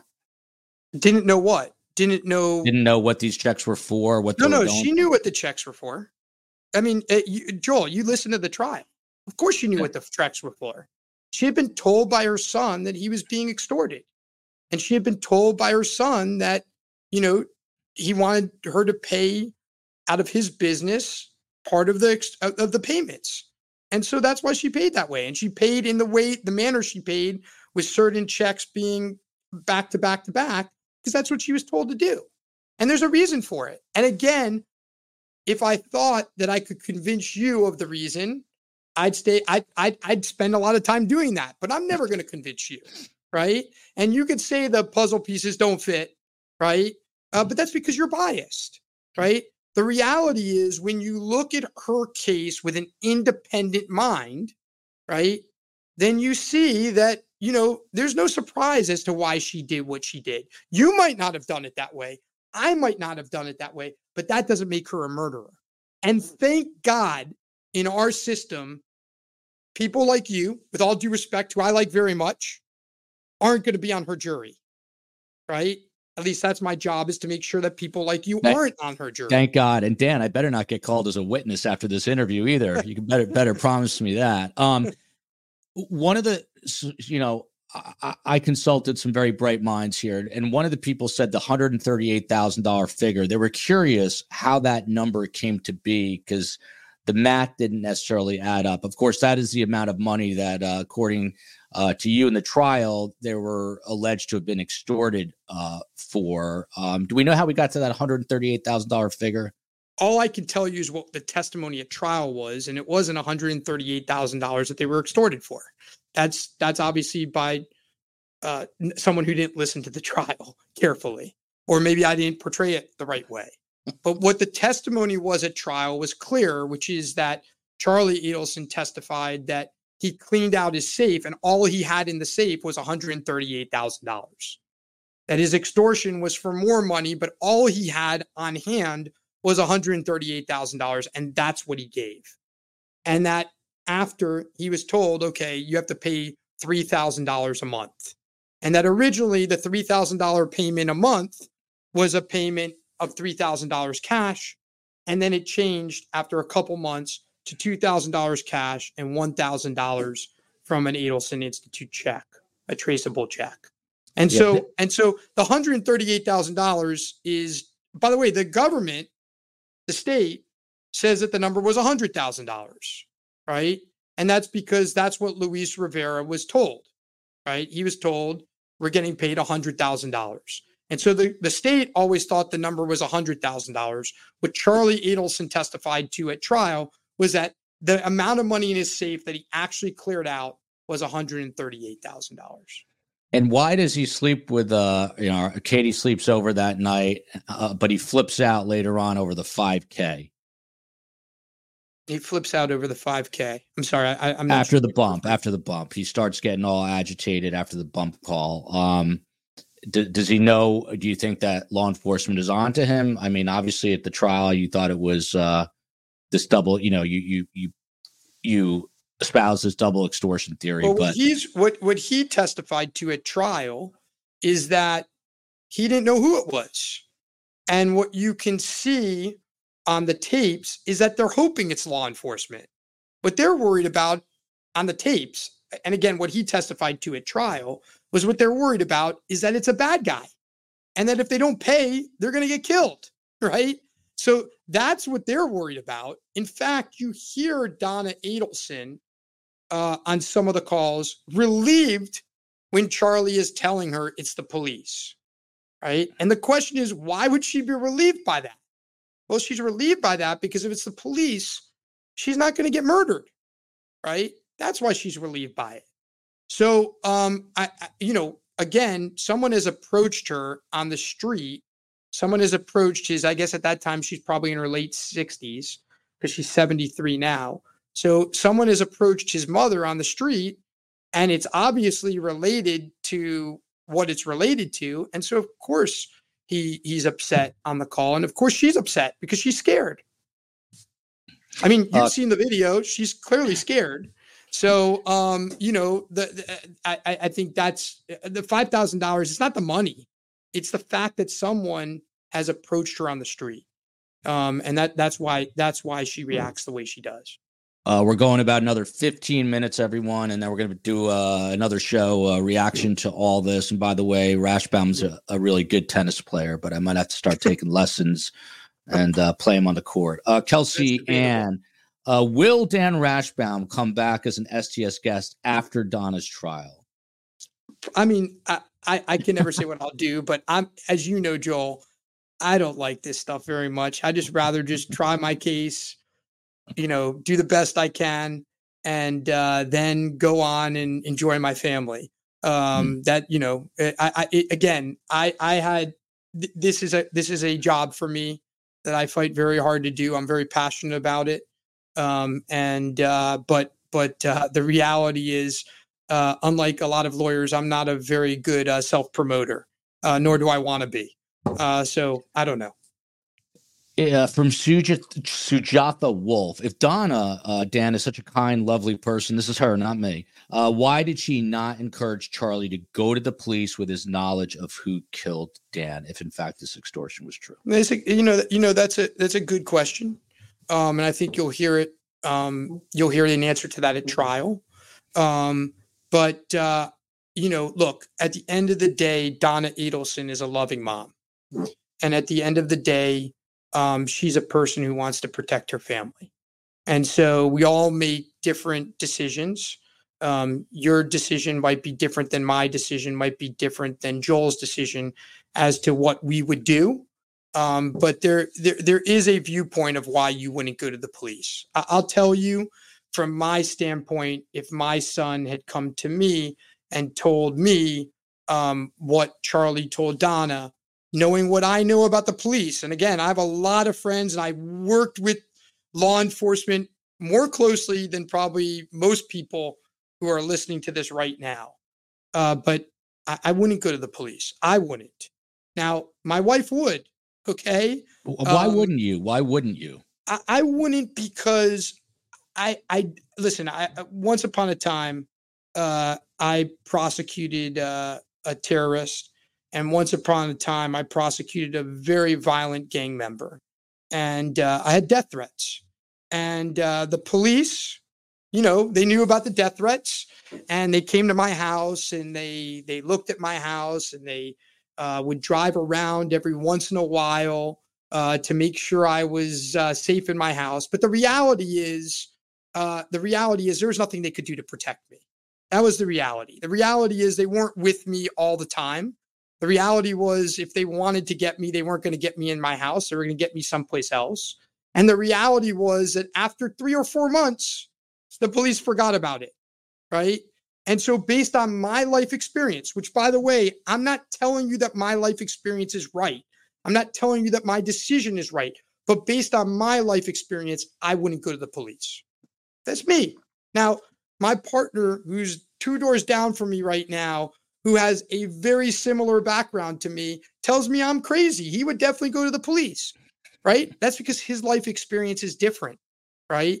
And so, again, you have to look at things from more than one perspective. You can't have tunnel vision when you're looking at these things. And by the way, that's precisely why Donna Adelson was not indicted in 2016, right? It's precisely why she's now being indicted and charged in late 2023, right? Because simply put, the case against her is a weak one. It is. It's a weak case. It doesn't have direct witnesses, right? It's got a lot of smoke. It's interesting because usually it's a defense lawyer who has the smoke, right? It has a lot of smoke. It has some facts that I don't like, right? It has some things I wish I didn't have to answer. But the reality is the fact that she didn't go to the police is not indicative that she did a murder, right? It's just a different life perspective and a different goal as to what you're looking for. I wouldn't say it's a wildfire, but it's somewhere between smoke and a wildfire. SCS, Chief of Everything. By the way, what was the question up right before that, Chief of Everything? Because that was actually important. Will Donna, I mean, it's early, but do you think she will take the stand like Charlie did? Or because of what happened in that case, you can say, no way, Donna? Well, first of all, Donna makes that decision for herself like every client does. I advise on it. I prepare all my clients to testify. Whether they do so is their decision, and it's based on a variety of circumstances. We're just getting into the case. I mean, even though I know the case, I don't know the case. Okay. And so the reality is we just got discovery. But the reality is I expect that we'll make that determination during trial or a little bit before. I don't know the answer. The Chief of Everything, do you plan a focus group or mock juries to evaluate how people are now currently feeling? I guess not a mock jury for this, but some sort of focus group to see people's thoughts on Donna Adelson. Sometimes you do that. Sometimes you do. I don't know if we'll do it in this case, but sometimes you do. Last piece of sound, and then we're going to start to, I got a few more things I want to get to.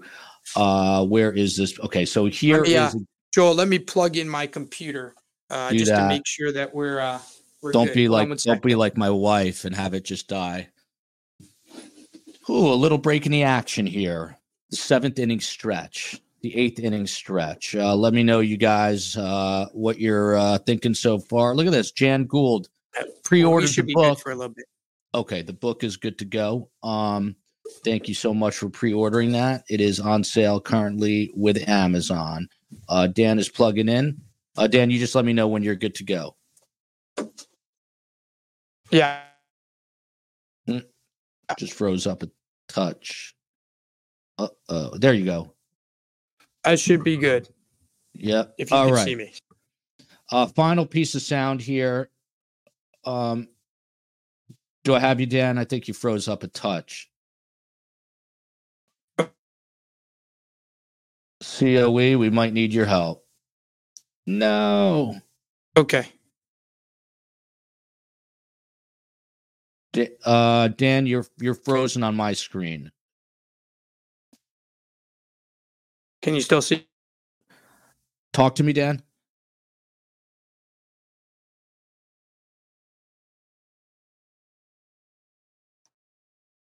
Dan, you might have to bounce out. COE, help me out here. There you go. Stand by, everyone. He is frozen indeed. There we go. The COE on it. COE, get Dan back on. Stand by. This is a little seventh inning stretch. But there you go. Members only, YouTube, Patreon, 119.24. That's tomorrow, 9 p.m. Eastern time. A live watch party, Dateline watch party. Dan Rashbaum is going to be interviewed. The COE has Dan's cell, so she's going to try to get him back on here. Meanwhile, let me take this opportunity. Again, this is the most important story, all kidding aside, that I've ever told. It is a story about my mom's Holocaust survival, but so much more than that. It's available for pre-order now. Dan, I have you back. Sorry about that. Oh, that was a seventh inning stretch. So this is the last piece of sound I'm going to play, and then we'll discuss it. This is, again, Adelson wiretaps. The consensus here across the board, and Dan might have a different take, that the patient is actually the man from the bump, the FBI informant, and they're using code language here. Okay, so you had how long? Yeah. How long? Okay, so you had how long? Yeah. How long of a talk did you have? 8. 8 minutes. Yeah. You talked to the patient for 8 minutes, Yeah. and they were nice. Well, not really. No. Did they? But you. Did they? No. But I'll Let me ask tell you a you. question. Did they give any threats or anything, or? No. They're talking about the meeting with the patient, 8 minutes. Dan, is that patient the FBI informant? So yeah, it's clear. So let me say a couple things. So I want to be precise here. I don't believe it's code, right? Now, again, we're maybe being technical, right? So for me, code is when you have an agreement with someone that this word means this, right? It's not that, okay? But I'm with you. I'm not arguing with you, and I'm quibbling with you over semantics, right? They are talking not directly. They're disguising what they're saying, okay? And I believe patient is talking about Sammy, right? The guy who has approached Donna on the street, who now Donna has communicated with. Okay, this is late in the wiretaps, and this is after Donna has received, I believe, a text message early in the morning, like 2-3 o'clock in the morning, 2 days before. And so the patient, though, to be clear, is the person who Donna believes has approached her on the street, and who turns out to be indeed an undercover agent. Yes. But Dan, why aren't they just saying it? Why are they talking in code? I mean, they've got the TV, obviously a code word, the birthday present that a lot of people's code word. I mean, doesn't that just reek of guilt and suspicion? Well, so the birthday present is not. The birthday present is a birthday present. Okay. That was the one surprising thing at trial because it was so ridiculous. Okay. So the birthday present is a birthday present. Right. But as far as the other things go, there's a reason why they're talking the way they're talking. And the reality is they don't want anyone to understand what they're saying. And there's a reason why they don't want anyone to hear what they're saying. And you'll hear that at trial. That's the reality. Right. You heard it at Charlie's trial, but I think you'll hear it clearer at Donna's trial. Why they don't want, if someone's listening to them to know what they're talking about. It's clear they don't. I mean, I agree with you. It is clear as night and day, right, that they don't want anyone to understand what they're talking about, right? That's for sure. On to the double extortion theory, and I promise we will wrap shortly thereafter because in 16 minutes we're supposed to do another show. The double extortion theory, and I really don't mean to be harsh about this, but I sort of had trouble following it. People thought it was an outrageous defense. Can you tell us, is this what Charlie told you? Did you guys sort of discuss this, and this was the defense that you had to go with? What can you tell us about that? Here's I have to think about this because I do want to answer the question, but I've obviously got to protect confidences. Here's what I can say is that the extortion defense was not anything new, right? So what I can say is I've represented the Adelsons since 2016. Donna Adelson. And what I can say is my representation was before there were any trials. And what I can say is that what we said at trial was nothing new. What I can't tell you is what my client told me versus what I told him. I see Mickey says literally the definition of code. No, the definition of code is I say to Joel, hey, Joel, when I say shoes, that means cocaine. So every time I say zapatas, right, that's cocaine. That's code, right? Okay. Now, if I don't have a code with Joel, I might say not shoes, but I might say, hey, Joel, you know that white stuff, right? Now, it's not code. It's just us talking clear, disguise, not a very good disguise, right? There is a difference between that, right? As someone who also prosecuted some drug cases, there is a difference between talking carefully and in disguise versus talking in code. Now, I don't think it matters, right? But it's not the definition of code, right? Code is when both sides know that this word means this, and that was not the case on these wires. So back to the double extortion. This is the issue that I had, and I think a lot of people have. Mm-hmm. Why the hell would Luis Rivera and Sigfredo Garcia, not once, but twice, and I just did this drive.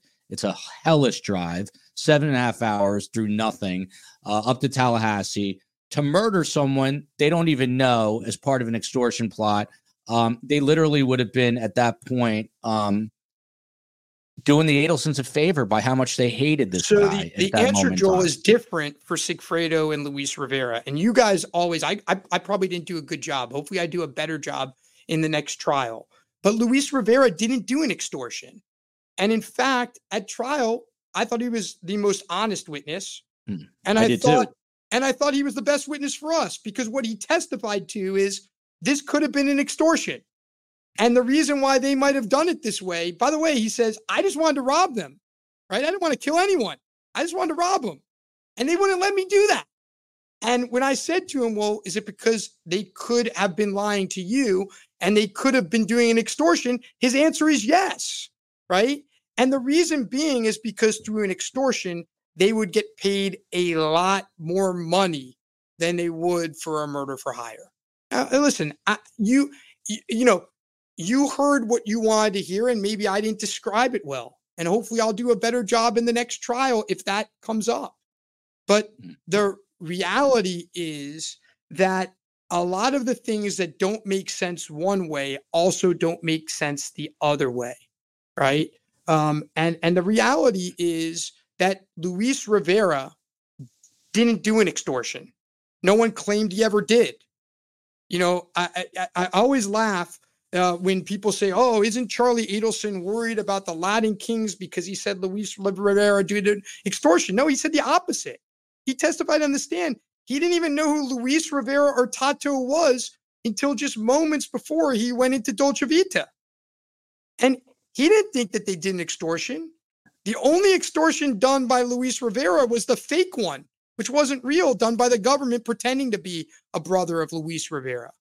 So the reality is maybe we'll need to be clearer in the next trial if this issue comes up. But again, Donna Adelson's defense is not that she was extorted in 2014 because she wasn't. Donna Adelson was not extorted in 2014. That's not what happened, right? And whether Charlie was or wasn't, Donna was told he was, right? And so the bottom line is, no matter what you all think based on your tunnel vision of seeing the facts a certain way, I just pray that we get a jury wherever it may be in Tallahassee or elsewhere who's going to be open-minded and look at the evidence in an open-minded way. If we do so, the truth will come out, and that's that Donna Adelson didn't murder anyone. Dr. J, he went to law school with Charlie Adelson. I appreciate you sharing your thoughts, Dan. You inspire me to go to law school. Stick with the teeth, Jay. There's more money in teeth, I think. Well, probably not, actually. So this is a question. I apologize. I don't remember who it's from, and I forgot to write it down. Dan Rashbaum, but it's one of our Patreon and YouTube members. If Charlie knew for so long that there was even a possibility that he was going to be arrested, and he said so repeatedly in jail calls, that he knew it could happen and he should have fled to a remote beach country, why wouldn't he first try to cooperate with law enforcement to catch all the bad guys? Why wait and gamble on a trial, especially after seeing 3 people convicted? Seems like that's a lot of common sense. Why didn't he do that? Really good question. And his answer was he was scared. I mean, that's what he testified to. I can't tell you things he told me again. But what he testified in trial is the reason why he didn't go to law enforcement because he was scared and he didn't think that they could protect him. That's what he testified to in trial. And he also testified that he thought they would point the finger at him and that law enforcement wouldn't believe him. So I can point you to what he testified in trial because that's the public record. I don't have a better answer for you at this point other than that. Onto the Rashbaum grading system used around the world. Charlie repeatedly tells people on jail calls that Dan Rashbaum said that Charlie, scored a 95 in his performance on the stand. He even said that Rashbaum told him that as long as he got a 70, he should be good. What is the Rashbaum grading system, and how does Donna get a 100, and will that get her an acquittal? I wish I had a grading system. So I wish I did. Again, I can't say what I said and didn't say, and I don't know that I would remember. But I wish I had a grading system, and all I can tell you is I believe in the system, and I believe that she'll do well because she'll tell the truth. As far as how Charlie did, what I can say is this: I can say that he answered the questions, that he knew the material. Obviously the jury didn't believe him. And Georgia Kappelman was very bright and very smart. And when she saw that she couldn't go a different direction with him, she decided to save it for closing, which was a brilliant move by her part. Right. Again, some of the pundits say, that it was an impossible case. But yet they want to blame one piece or another. The facts are the facts, and the media attention to it for years obviously had an impact. But the reality is whatever I think how he did or didn't do is kind of irrelevant. The only thing that matters is what the jury thinks. And in his case, the jury found him guilty. So John Lauro is Wendy Adelson's attorney. He's also representing, I don't know if he still is, but he was Donald Trump at one point. Does Donna have any kind of joint defense agreement with Wendy's attorney that you know of? We have there is as stated in trial. I had never spoken to Wendy Adelson except on one occasion before, maybe two. Before Charlie's case, and never about the case. There was never, to my knowledge, any joint defense between Wendy and the rest of the family. There was a joint defense between Charlie and Donna and Harvey, but I'm unaware of any joint defense that ever existed with Wendy. Potential problem for you that I'm curious about. What if, this is a hypothetical, what if Charlie and or Donna wanted to flip on the other, and now you've represented him and you're representing her? What are the professional rules that kind of govern that particular situation? Look, there's professional rules, and then there's comfort zone rules, I call them. And my comfort zone is probably further away from the professional rules, meaning I'm more conservative. And so if either party wanted to flip on the other, I would probably remove myself from the case. I'm not sure I have to do that under the rules, but that would be what I would choose to do. And you have there's an ethics commission, I assume, that you can reach out to ask these questions of in the state of Florida. There is, and I've done that in both instances when I did the first waiver and the second, and on top of that, I have my own ethics lawyer, right? So again, you know, and I think you know, any lawyer will tell you this. You obviously want to follow your ethical obligations, but then you also have to be comfortable with it, right? And so, you know, I have a particular duty to my client, but I also have a duty to myself in the process. And if there was going to be cooperation against one another, it would be best, whether I needed to or not, it would be best for me not to be part of that. Three more quick questions. Mo Luttrell, why did Dan not depose Wendy in order to be prepared to defend Charlie fully? We had won 2 trials and a deposition of her already. So, and frankly, we didn't depose many people because we wanted to keep our defense a secret. And do you know, because there have been some calls out there, jailhouse calls, Donna does not seem very pleased with Wendy. Do you know if there's a rift in the relationship right now between Wendy and Donna and Wendy and Charlie? Are they even speaking? Let me just think whether I can answer this. I don't know anything about Charlie and Wendy, right? You know, I haven't spoken to either. I know that Donna Adelson loves her daughter very much. Do you know if Donna Adelson and Charlie Adelson, because they've said it in so many words on jailhouse calls, that people in Tallahassee are less intelligent because they use the word y'all? I use the word y'all a lot. I don't know and again, I'll be honest with you. I have not listened to all the calls. If I'm being completely honest, I've only listened to some of them that have been on the various YouTube networks. But I don't know. What I can tell you is I found the jury to be incredibly attentive, incredibly polite. The couple jurors that reached out to me, at least what they told me, showed that they listened, that they were respectful. I think I could tell you that I did not share that view, if that's their view, but I don't know what their view is. I've never talked to either about their view of Tallahassee juries. It's not really relevant. I mean, we're in Tallahassee, and if we're not in Tallahassee, that's going to be where our jury pool is. And what I can tell you is the jury that we had in Charlie's case was, while I wish they had come out with a different verdict, they were very attentive and very respectful. Ben Graber, second to last question or third to last question. Ben Graber. It's all right. You got time. He's a doctor. He came out, apparently had no real connection to the Adelsons, at least not for decades, but decided, as a former lawmaker in the state, decided to write an op-ed about Donna's innocence. Do you know who this guy is and what his motivation is? Why would he even insert himself into this publicly? Well, I've never met him, and I've never spoken to him. But it's another example of, frankly, a mob mentality, and it's scary.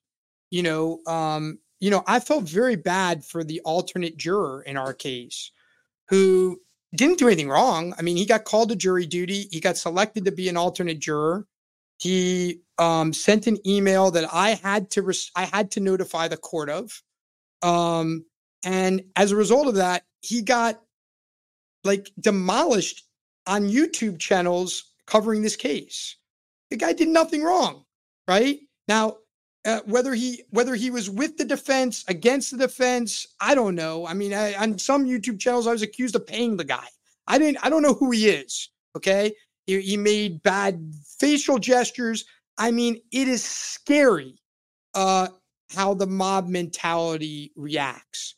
And Dr. Graber's another example of that, whether you agree with him or not, and I don't know how close of a friend or he was otherwise. All I can tell you is if I was ever accused with any sort of crime, I would hope that my friends would come and defend me, right? And wouldn't be afraid for that. They know me, right? And so again, It's the scary thing. We don't live in China. We don't live in Russia, right? We live in America. And people should be able, you see it in politics all the time, right? I don't even watch the news anymore. I used to be a news junkie. And the reason being is because we no longer can have civil discussions where we disagree with one another. Even on these channels. And look, I've told you this, Joel. I don't watch your show most of the time, right? As good as you are. As good as you are. You might actually be smart. Thank you. But I do watch the comments. And I watch the comments because I learn from the comments, right? And I always, like, half the time I want to comment back because it's so upsetting that people, if they say something even somewhat positive about anything that's against the mob mentality, they get crushed by other commenters. And you know what? That is scary, right? That is not what America is. That is scary. And so, Dr. Graber, I don't know him, right? I'm glad he did a piece. I'm glad he defended his friend. And you know what? I'm defending her too. Not only because it's a job, but because she's innocent and because I like her and I believe in her, right? And you know what? If that makes me a bad guy, I guess it makes me a bad guy. I don't take any offense to it, right? I do my job. I know the type of person I am. I know the type of family I have. The reality is, in this country, we should be able to defend our friends. In this country, we should be able to have a differing viewpoint. And it's a shame when we can't. It's a shame. This is not a point that we can argue about. Look, the biggest victim here, obviously, Dan Markel, but outside of that, there are a lot of children. You've got Ben and Lincoln, but one of them is Roman Adelson, Charlie's child with Bree. Have you spoken to Bree? How is the child doing? Look, I'd rather keep those conversations private, but that's another example. You're talking about a mother, right?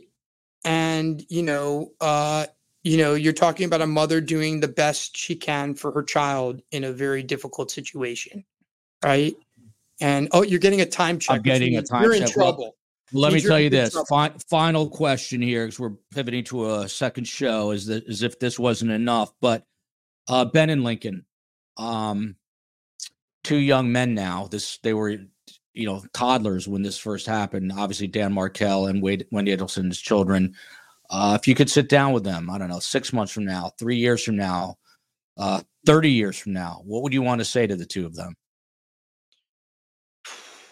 Man, I mean, I remember sitting in Katie's trial, her second trial, and sitting in the audience and watching it.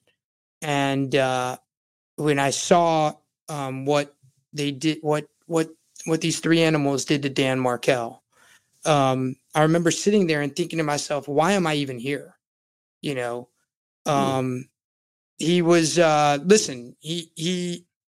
some people didn't like Dan Markel, right? But he was a terrific human being. The thing is, there are no winners in this. There are only losers. And, I pray. I'm not very religious. So I say that somewhat,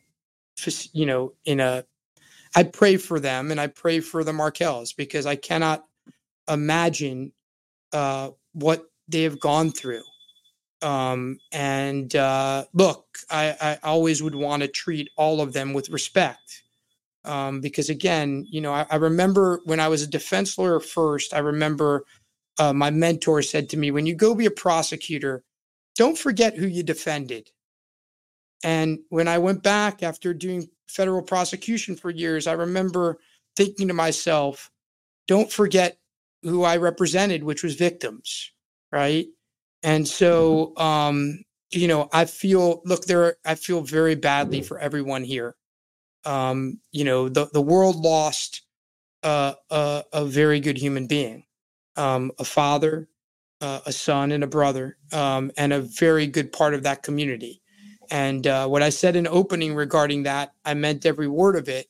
And there's no winners here. I meant to say this earlier. Huge shout out to the COE, Space Coast on the West Coast, the mods, Steve Cohen. We have an amazing small crew here, but we pull off some big stuff, like getting this interview with Dan Rashbaum. Dan, you're a gentleman and a scholar. I know a lot of people are not going to like you because of who you defend, but that should not delineate or define the person that you are. And I hope that you will come back when the time is right, and appreciate you being here very, very much. Have a good one. Well, we got a show coming up on the other channel. Love you, America. Okay, take care.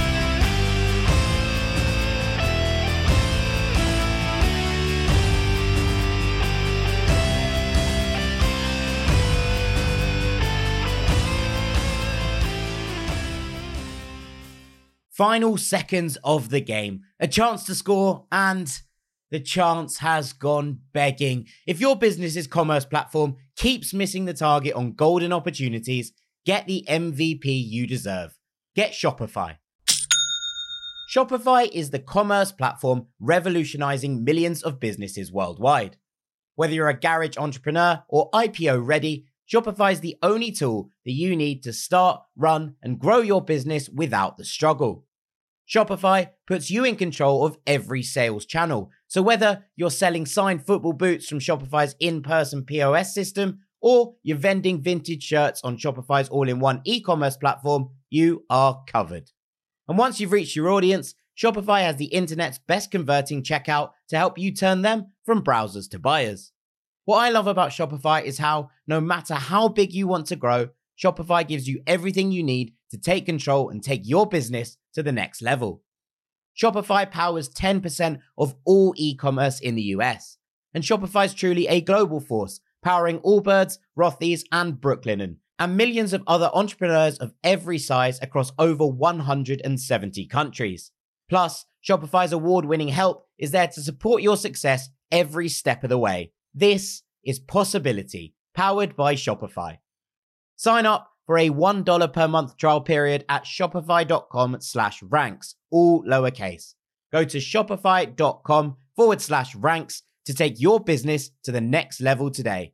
That's shopify.com/ranks.